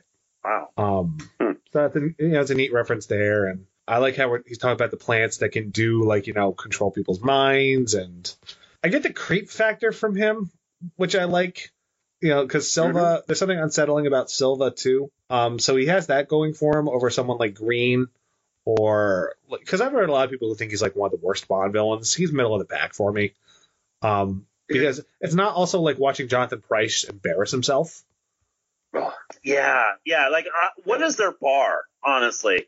That's what I thought of when I was thinking about this villain and its place in this pantheon of villains that we've had in 26 plus films. I did not think it was that bad. Like, I don't know what people are grousing about. You know what? That's the bullshit social medialization of everything having to be binary, great or horrible, and acting like there's no fucking middle ground anymore. Lots of middle ground, and he's right in the middle ground of all of it for me. Yeah. So Bond and Nomi get on the island, which is a World War II base that has been converted into this, nanobot producing factory, which we did mention. It's not a virus technically. They're nanobots. So clearly they played the Everything or Nothing video game, which also has a subplot about nanobots being at the heart of the villain's schemes. But on top of it, that means James Bond's blood has been a factor once, twice, 3 times, 4 times since it matters twice inside this movie. He's gotten smart blood injections 3 times in 5 movies, and now he's got nanobites in his blood instead. I don't know what is going on at Broccoli, but they have got a boner about James Bond blood going on. You only bleed twice, apparently.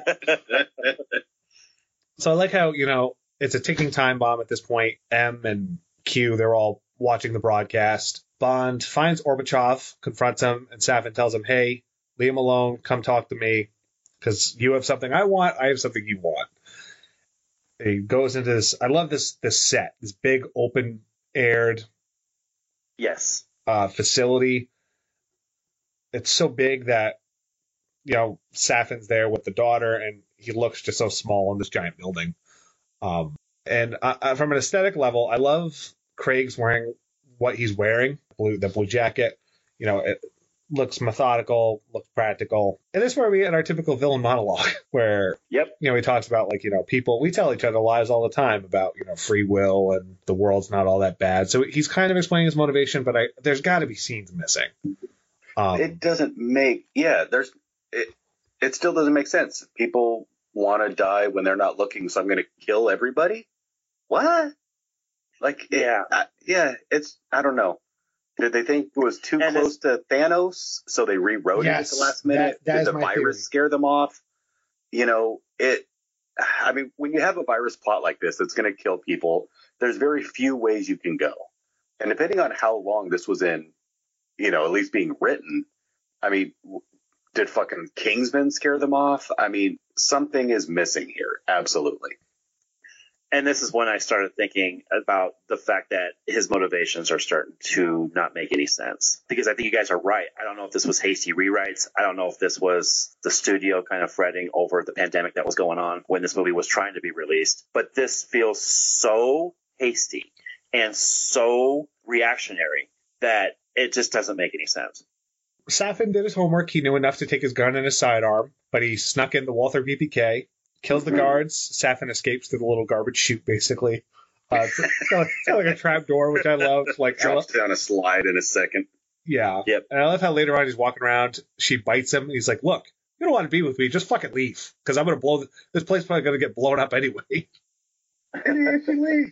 just gets up and goes. Yeah.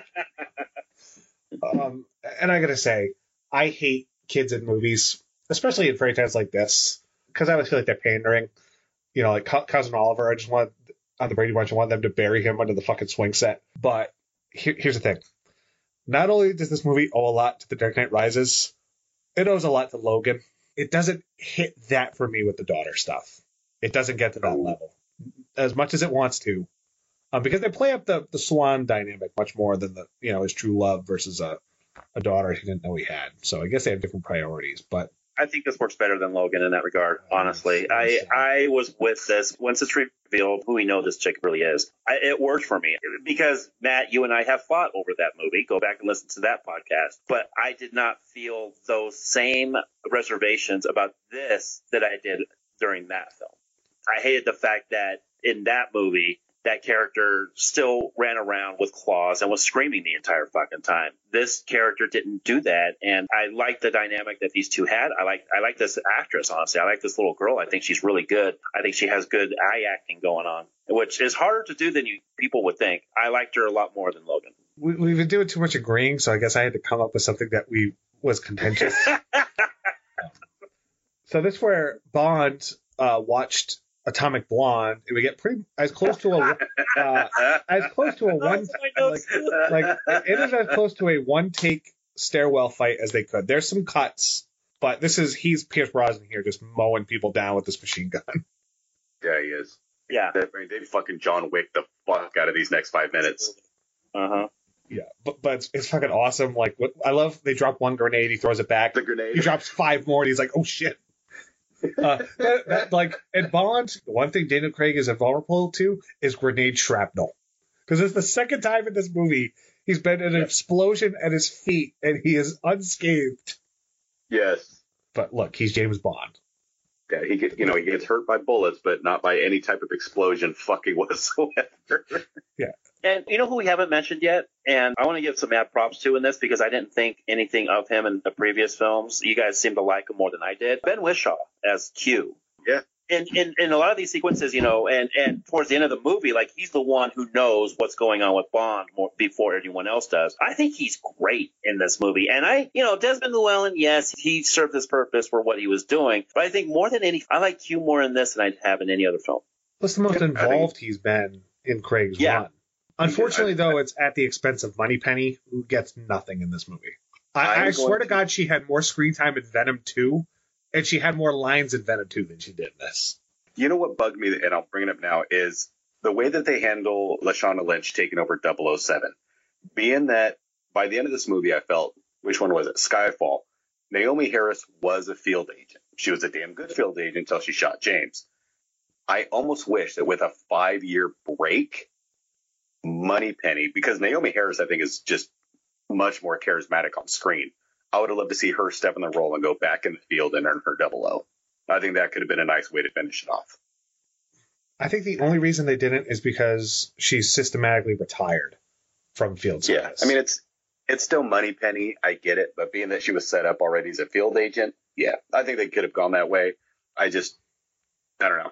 I love her presence so much more. Lashana, I enjoy, but as we talked about, they don't utilize her well enough, including here, towards the end.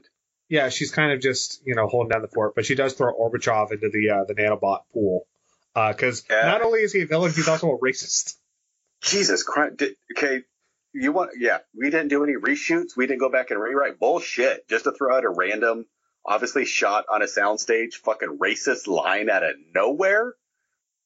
I mean, dude's a dick. It's a Bond, just to suddenly fucking turn into some German, I can wipe out your entire fucking race line from, I don't know.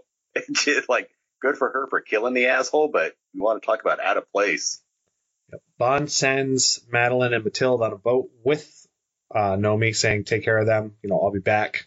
The crows start. Oh, yeah. This is the moment. I'm like, all right. I'm like, there's no coming back from this. This is his last mission, which, I knew it was coming, and I was perfectly not to tell my thoughts. Because it was so obvious, I've always accepted it, because I'll save when we get to it. But basically, he has his final showdown with Safin. Gets shot a couple times. Like, right when he got shot that, like, 3 or 4 times, I'm like, all right, he's fucking dead. Either he's going to bleed out, or he'll go up with this island. And the one thing that got the biggest reaction in the theater was when he breaks his arm. Oh, yes. Yeah, same here. I was like, oh, shit. And this is what I'm talking about when it comes to Fukunaga. I think a lot of the action scenes, even though Casino Royale was more down and gritty, they haven't really been as self-assured as Cary Fukunaga has been in this movie. His action scenes, I think that's a great way of explaining it, is they're self-assured, and everything that he does in this movie has impact. And this fight, it could be run of the mill, but these little moments here, like this breaking of the arm, it makes you cringe and it's coming. I mean, anybody who's seen any press for this movie and anybody who's seen that video of Daniel Craig welling up at the end of the shoot, they know what's going to happen here. And you're thinking about it, and you think maybe this could be it. He could die in this pool of water right here. I like that moment because I think it's a good consensus of the way I feel about Craig in this movie. I think it's just very, very well done. I think it's very well executed. And I think Craig, once again, is great in it. He injects him with the insurance policy, as he called it, to where basically he has the virus now. So if he touches Madeline and Mathilde, he will kill them. Forgot to mention earlier, Q has a great line with Blofeld where it's like, it's a good thing you weren't actually brothers or you'd be dead too. But yeah, so Bond is he's like, fuck, what do I do? He just kills him nonchalantly, just shoots him 3-4 times. Yeah, great. Again, self-assured, like it just made an impact on me. And, he talks to Q. He's like, look, I need you to put Madeline on the phone. And, okay, this goodbye. Given how much I did not care about the Inspector, I was amazed at how much I was emotionally affected by this. A lot of it is Craig, because he's pouring his heart out. But again, it's not, this could have been, I know a lot of people don't like this, but for me, this is the most human James Bond we've ever had. And if you were ever going to kill a Bond, this was the one to do, because this story arc needed to end. And I think it works emotionally within the context of Craig's films, because Casino Royale, you see how cold and damaged he is. He finds love and he watches her die. Basically, by that point, he becomes the Ian Fleming Bond, where he only lives for the work and the missions. In this movie, it's brought up multiple times that he's living an empty life. And you can kind of see that. He talks about, like, I lived my life as an orphan when he's talking to Safin, and everyone I love has fucking died or left me. So realizing that he's never going to have that life, it plays into the idea that Bond never got a chance. Finds love, he's got a family, it's immediately taken from him. So I think it's him accepting death, because it's the ultimate tragedy. This is a character who can never be truly happy because it's not in his DNA. And he can never be that family man or settle down. So I think this is it's a very fitting end. And I'm so glad there's no ambiguity like that Dark Knight Rises bullshit. He's fucking dead. You cannot retcon this at all. And it is definitive. That was a great dissertation there, Matt. I gotta say, there was sobbing in my theater when this was going on. There was audible sobbing. Whether it was from that asshole who spilled the beer on me, I don't know. But it was going on. And I gotta say, I got a bit of a wet eye myself. And for somebody who has not liked Craig for the majority of these films, honestly, even though the films were very well written, I have never liked him as Bond. Here, it affected me. Because this is a guy who was forced to face his consequences. And you are seeing it in his eyes as this happens. And again, I want to give it to Lea Seydoux as well. She's the one selling it. Now, this could have gone, you mentioned Dark Knight Rises, and we've mentioned Nolan a lot in this retrospective, but this could have gone Nolan because, I kind of got flashbacks to Nolan movies because she's got wet eyes. She's pleading with them. She's watching it going on. That was a very Nolan-esque thing to do. But I think it plays off better because I am feeling these consequences that Craig's doing. And also, I mentioned there was one track on this Zimmer score that I love. This is it right here. When he's going down, just walking back to my car, I had my headphones on and I was listening to it, and it affected me even then. I think all of this works for me. And the complaints I've seen about it, maybe it's just because I'm a casual Bond fan, not necessarily a massive Bond fan. Like, I'm not hardcore into it, but this really, really got me. So, being that we're talking about Batman so much, in The Dark Knight Returns, as opposed to Dark Knight Rises, the entire book starts with Bruce Wayne in a car, and the line is, "This would be a good death." I feel like here at the end of this, that's James realizing this. He's not going to get out of this without hurting somebody he loves and killing somebody he loves. 2 people he loves. And the acceptance of it, but also just the manner in which it's done, is fitting for not just this Bond that we've gotten with Craig, but I think with Bond overall. I think it's really well done. I think him climbing out to see it and to kind of just see the sunset as the missiles are coming was fantastic. Now, to the asshole dick who in Sideshow Collectibles Let Your Geek Sideshow Facebook group decided to randomly post James Bond gets killed and gets killed by missiles in the last 5 minutes of the movie. You, sir, can eat a dirty ass. Like, it was spoiled for me, not just that he got killed, but how and when. And that fucking sucked. But knowing that did it take away the impact of it? Clearly. But I still appreciate it and actually respect the hell out of them doing it, going there for it. You know what? To relate it to something else, they handled it a whole fucking hell of a lot better than Han Solo. Somebody else was just like, I'm going to come back, I'm going to go out, but I'm going to go out by coming back. You know, they did this really well. And yeah, the moment with Lea Seydoux, who I haven't even, I talked about, I liked her considerably more in this movie, but I haven't liked her other films, and I've seen a whole heck of a lot of them. But I do think she excels here at the end. I think the emotion between the both of them really works. It should also be said, too, that I saw this on an IMAX screen. I did not realize going in that there were IMAX scenes in this movie. I did not realize that there were scenes that were actually filmed for IMAX. I believe it was just the action scenes, and I think this one as well. But bigness, the epic scope of that screen, and all of this going on, it just gives me chills just thinking about it. Yeah, when I saw mine, it was the Dolby Giant screen. So it's the Dolby Atmos, but it's an IMAX-sized giant screen, but just in the traditional widescreen format, not the boxy IMAX. And yeah, fantastic look, fantastic sound. Since IMAX doesn't calibrate their theaters in my area well, I've stopped going to IMAX, but Dolby does a great job, and it looks superb in the giant screen.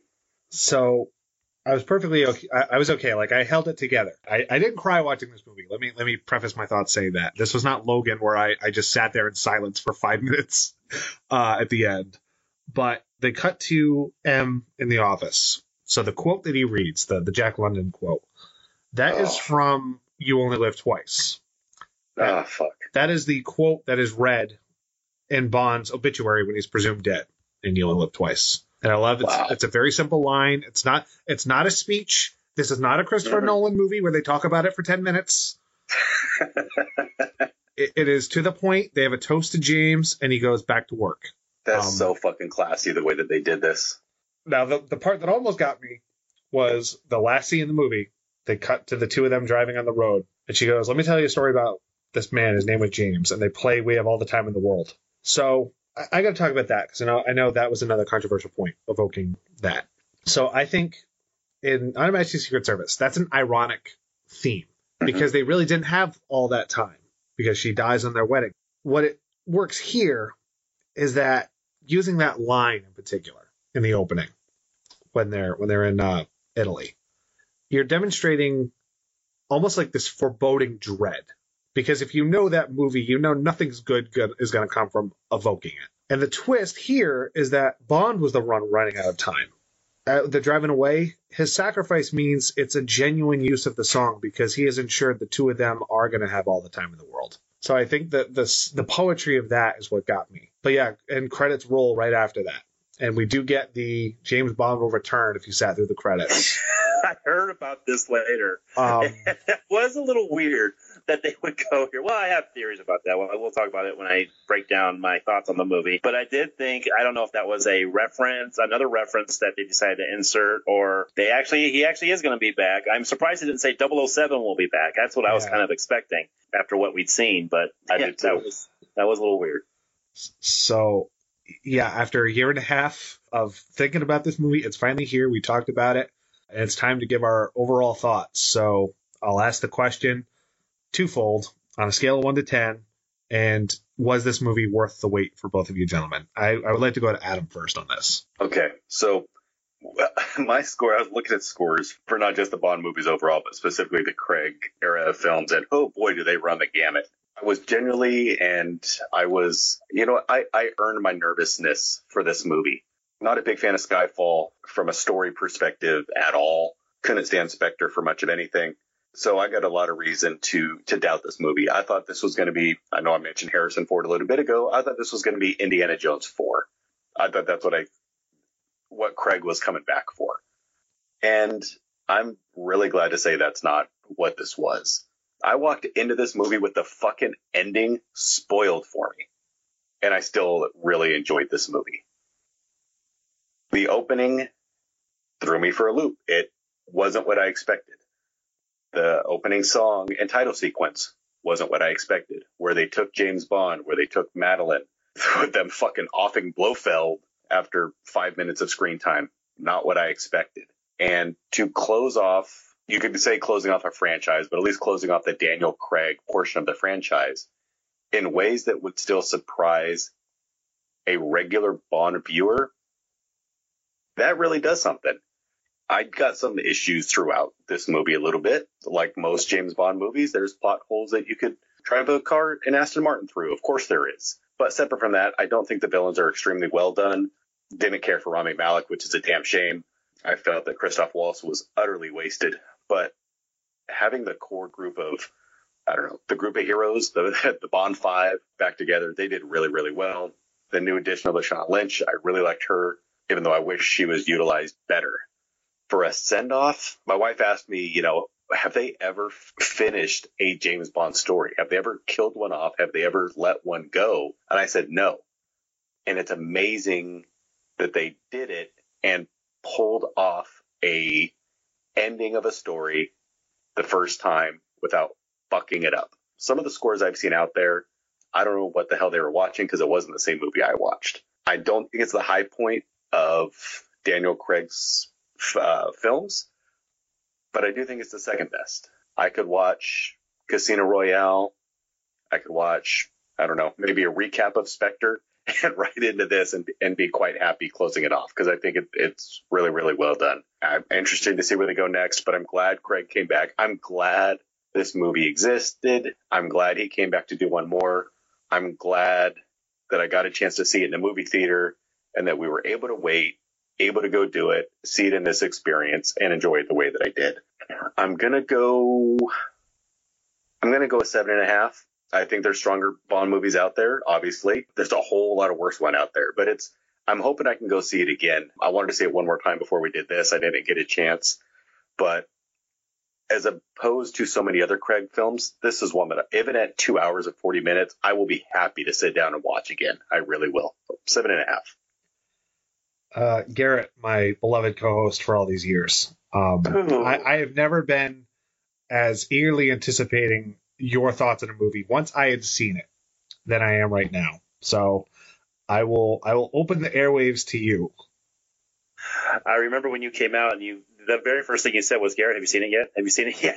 I had to say, no, not yet. Let me just say that if you go back and listen to our retrospective, you will hear that the Bond films I respond to the most are the ones that do something different, do something that is out of the norm for this character instead of just another adventure. There's a lot of plots that has to do with blood in this movie. I think the new blood they bring in to work to do this movie was a much needed injection after just the artsy shit that Sam Mendes tried laying on us. I think Carrie Jo Fukunaga and Phoebe Waller-Bridge, they brought something that I hadn't seen in this franchise for so long, maybe ever, honestly, and I responded very, very highly to it.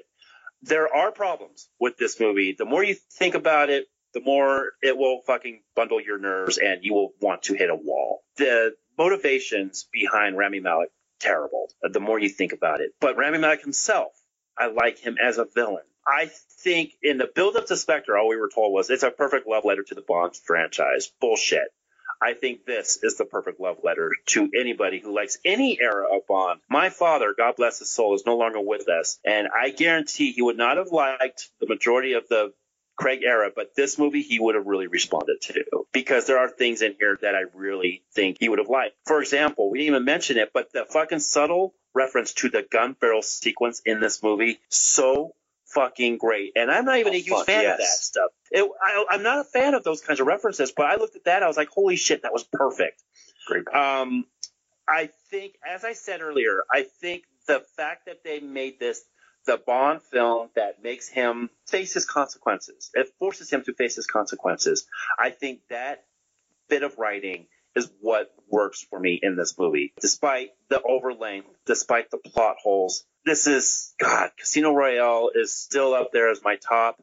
This is easily my second favorite. This is a 9 out of 10. You get that for plot holes, and it is a glorious love letter. And kudos to Craig.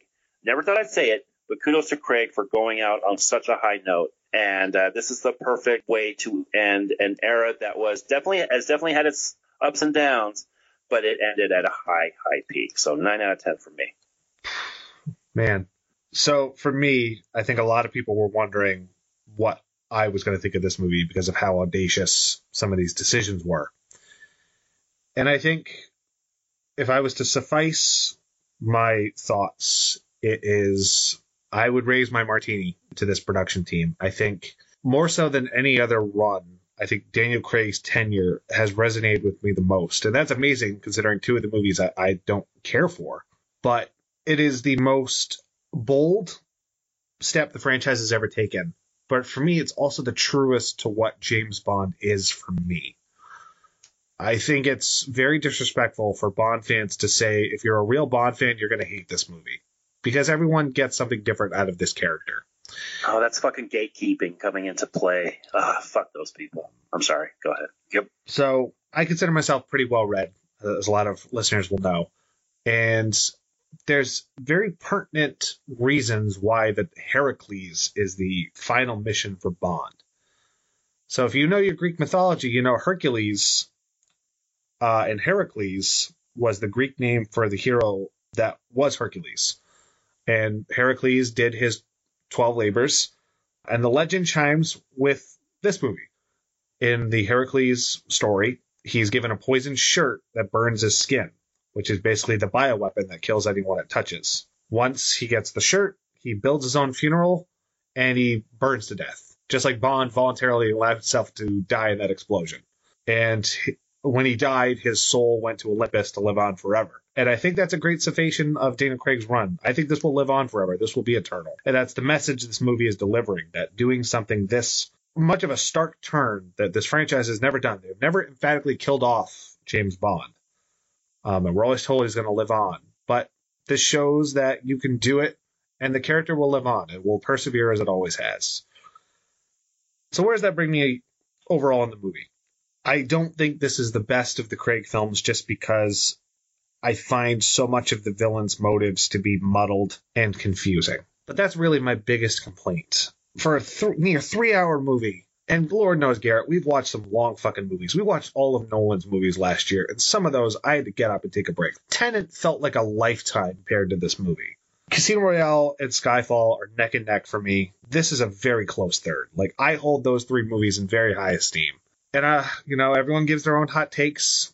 This movie definitively for me, if I wasn't there already, this leaves for me all the other Bonds in the dust. Craig is far and away my number one at this point, and it's not even close. So I wrote down my score. I'm right in the middle of you two almost. I'm at an 8 on 10 for this. I gave Casino Royale and Skyfall a 9, respectively, for each, and I can't quite go as high. But for a movie that I've seen 3 times, and I've walked out all 3 times saying, I'll gladly watch this again, that is the ultimate sign of respect. So yeah, well worth the wait if you ask my opinion. And I hope the podcast was well worth the wait for those of you who have been eagerly anticipating the movie as much as we have. So, like the 12 labors that I talked about, we have done 27 James Bond movies. Jesus Christ. Oh boy. So obviously we could talk about this forever, but I kind of wanted to close on a couple of points. Because all of us, we've given our scores. You can go back and listen to them. But if you had to recommend, like, what do you consider, it doesn't have to be your top 5, but what are the movies throughout the series that you would strongly endorse as being top tier Bond flicks for you guys? Whoever wants to go first and rattle off their favorites, go ahead. All right, if I were to rate my favorites, I had to think about it a lot after watching this movie. My top 5 would be Casino Royale, No Time to Die, Goldfinger, From Russia with Love, and GoldenEye. After that, it's another tier. I have Die Another Day on that tier just because I just find that to be just ridiculous fun. I really enjoyed On Her Majesty's Secret Service for what it was, and Octopussy I really enjoyed. But, those are my top. And going through this franchise, and it's weird. I mentioned that I had watched Spectre in preparation for this. I also watched the Mission Impossible franchise in the last couple of months. And just thinking about that franchise and its way of doing action as it relates to the spy genre, it owes a lot to this franchise. This franchise, I appreciate it so much in going through it with you guys because it was about more than just who was playing Bond. It was about the action. It was about the stunts and watching the evolution of this from it trying to be like Star Wars and Moonraker and everything else. It's been really, really fun to do. But those would be my top tiers. So one final question for you then. Yeah. Who's your personal favorite Bond? If you had to pick one. Oh my God, that's tough. If I were to go off sheer magnetism and sheer presence, I'll go ahead and go with, I'll go with Connery, then Brosnan, and then Craig. Because I think Craig really brought something in this movie that I was not expecting. I was not expecting to like him at all. I was like, look, we get it. It's your last fucking Bond film. Just go away. And then watching this, and as it was going on, I was like, fuck, I don't want him to go away. Like, they actually made me care for him. So, yeah, I would go Connery, Brosnan, and then Craig. But Craig jumped up because of this film. All right. So, Adam, obviously, Yes, sir. I've tracked all of our scores just for continuity purposes. And, having a child at home, I have nothing better to fucking do some nights. So I kind of know what your favorites are. But, if you had to, what are your 5? All right. So if I'm going to give 5, you know what? I almost want to do one for each one. But if I'm going to tell somebody, here's 5 James Bond movies to watch. Obviously, Casino Royale, the Daniel Craig Casino Royale, GoldenEye, Goldfinger. I'm going to say You Only Live Twice.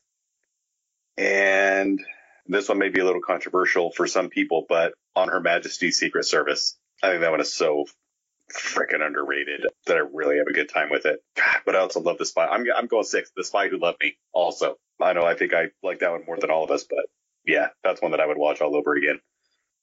Fuck. It's been almost 2 years since we did some of these. I'm going to have to go and watch some since I'll be at home for a little bit. So let me say that I think my top 5 is very, there's a couple controversial ones. I would definitely include Casino Royale and Skyfall. Those are in my top 5. I have From Russia with Love. And then I have 2 Roger Moore films. I have Live and Let Die, which is a personal favorite of mine. Mm-hmm. A lot of it has to do with the villain collection, and there's some stuff in there that I just love. And then if you can get past his age and his appearance, I think Octopussy delivers on a lot of the things that I love in James Bond. And we had an older Bond girl, which broke a lot of trends. I just have a blast with that movie. No Time to Die is definitely in my top 10. This is going to be the one that I struggle to rank. But yeah, I think for the most part, and it's so new. I mean, you got a great score watching it 3 times in 4 days. Yeah, I know. That's still coming out that high. 10 hours right there. But yeah, and I've said Craig's my favorite Bond. So I'll, if I had to rank the Bonds as far as personal favorites, Daniel Craig and Roger Moore are my top 2. Connery's 3rd, Brosnan's 4th, Lazenby's 5th, Dalton's 6th. And Connery and Roger Moore, the reason why I have Moore over Connery is Roger Moore doesn't have, his lesser movies, I think, are lesser than Connery's. Never Say Never Again, notwithstanding. That's a piece of shit. But Roger Moore's lesser films are worse than Connery's lessers. But Roger Moore doesn't have those peaks and valleys in his performance that Connery did post Goldfinger. And I just love watching Roger Moore. I think he's very dapper, classy. And he overcomes that thing of, For Your Eyes Only showed, he could play a tougher Bond. He could play the harder edge Bond. So that's kind of my rankings of them. And for mine, this was tough, especially going through this because I was able to reevaluate a lot. But I'm still going to go with Pierce Brosnan. You never forget your first. And going back to Remington Steele, he was it for me. Man, the top. It almost depends on mood. What do I want to watch? If I'm in the mood for something a little more campy, I'm going to go with Pierce Brosnan because I want to watch GoldenEye. If I'm in a little more of a rough and tough tumble mood, I'm going to put on Casino Royale. So I'm going to like Craig a little bit more. But I'm going to go Brosnan, Connery, Craig. And that can change day by day. It really can. Then I'm going to go more just because, as you said, the consistency upon his films is actually really quite well. And the way that his portrayal of Bond is consistent, but he still grows with the character. And he really delivers every single time. Lazenby could easily be second or third. He puts a great fucking movie out, but we only get the one. And that's a disappointment because as we sit and did it, that was a damn good movie. But yeah, that's where I'm sitting on it. Well, speaking of sitting on it, before we close out, I'll do something fun. When the show gets released, I will put up the Excel spreadsheet I have that tracks all of our scores. because I think it'll be fun. Not everyone has the time to go back and listen. So basically what I've done is I took all of our scores, averaged them out. So the movies are in a ranked order, basically. Ooh. So they're all weighted, so I can tell everyone Casino Royale is the highest scored movie because it got 9s across the board. So its weighted score is a 9. And then we have 2 movies that are tied for the worst with a weighted score of 2.33333. I won't reveal what those are, but there are a lot of ties. You'll see our breaks. But this has been a labor of love from the 3 of us, this entire retrospective. I hope we delivered, because I know this is something a lot of bingers have wanted for a long time. And I'm just glad this movie didn't suck. Yeah, I would have been pissed. I would have been really disappointed but pissed off if I spent 3 hours in a movie theater, Dolby Atmos ticket prices, plus my fucking popcorn and icy if I walked out and it sucked. And we've had to wait so long, and, we don't like ending these series on a low note. Yeah. But, I'm sure there will be more Bond films to come. That could be a discussion in and of itself, but we gotta close up shop here. So much like MI6, we got to get back to work. Adam, I know you were reluctant to do this series with us, but much like Daniel Craig, you came in, got a lot of shit, stepped your game up. You did an awesome job throughout this entire series. Thank you much. Rough and tumble time, but we made it through. We're a little older, a little more scars, a little bit more of an old dog, but absolutely. So thank you all, everyone. Till the next James Bond film, heck, until the next retrospective, which is coming very soon. I won't say what it is. Has this podcast gotten longer, or have you just gotten shorter? Thank you, everyone. I think you've made your point, Goldfinger. Thank you for the demonstration.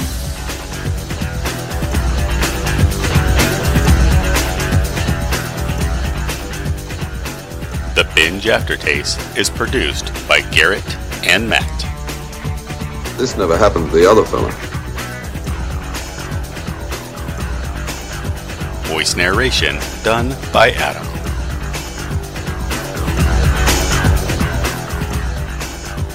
Edited by Garrett.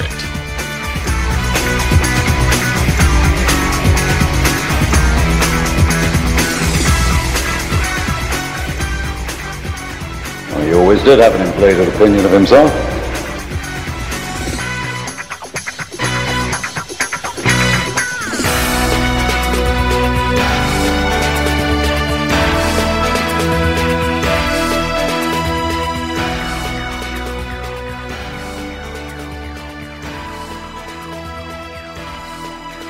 Whoever she was must have scared the living daylights out of her.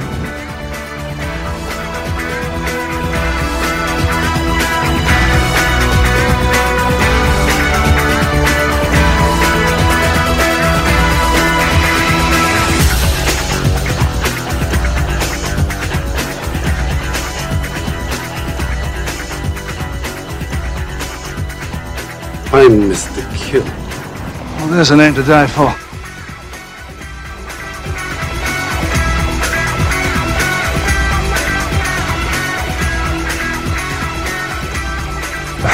It's a waste of good scotch.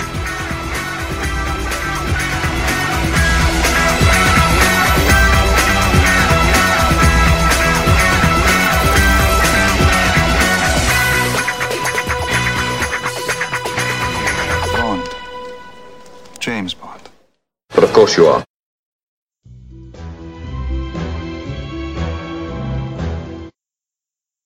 Bond wakes up the next morning. Oh, go ahead. I'm sorry.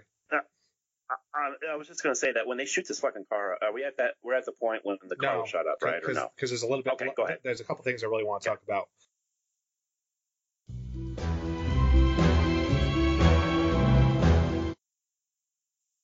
I love how Blofeld calls her phone and is making it sound like she was in on it. Adam, wait, guys, can I said at the beginning that I said yesterday that I had to talk about my theatrical going experience because I just put that in real quick. I'm going to edit it in. Go ahead. All right. So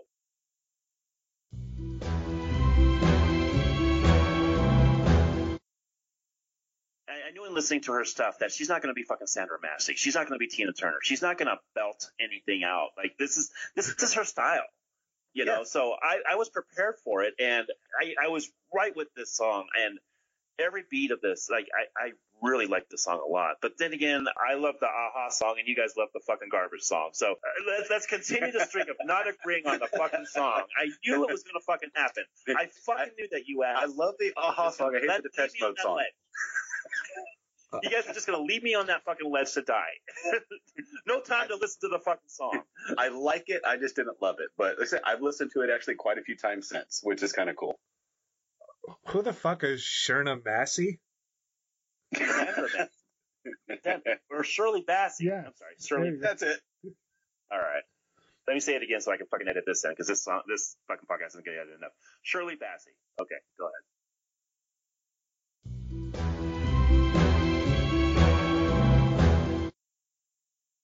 Unfortunately, though, it's at the expense of Moneypenny, who gets nothing in this movie. I swear to God, she had more screen time in Venom 2, and she had more lines in Venom 2 than she did in this.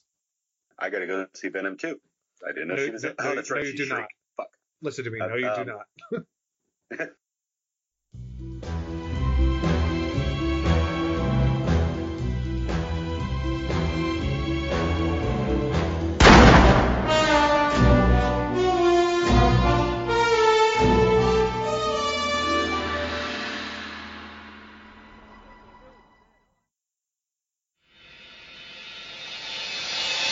You've been listening to the Binge Media Podcast Network at BingeMedia.net. Support the show by donating on Patreon at Patreon.com/Binge Media. Subscribe to us on iTunes. Follow us on Twitter, Facebook, and Instagram. And don't forget... Shut up! I'm wasted.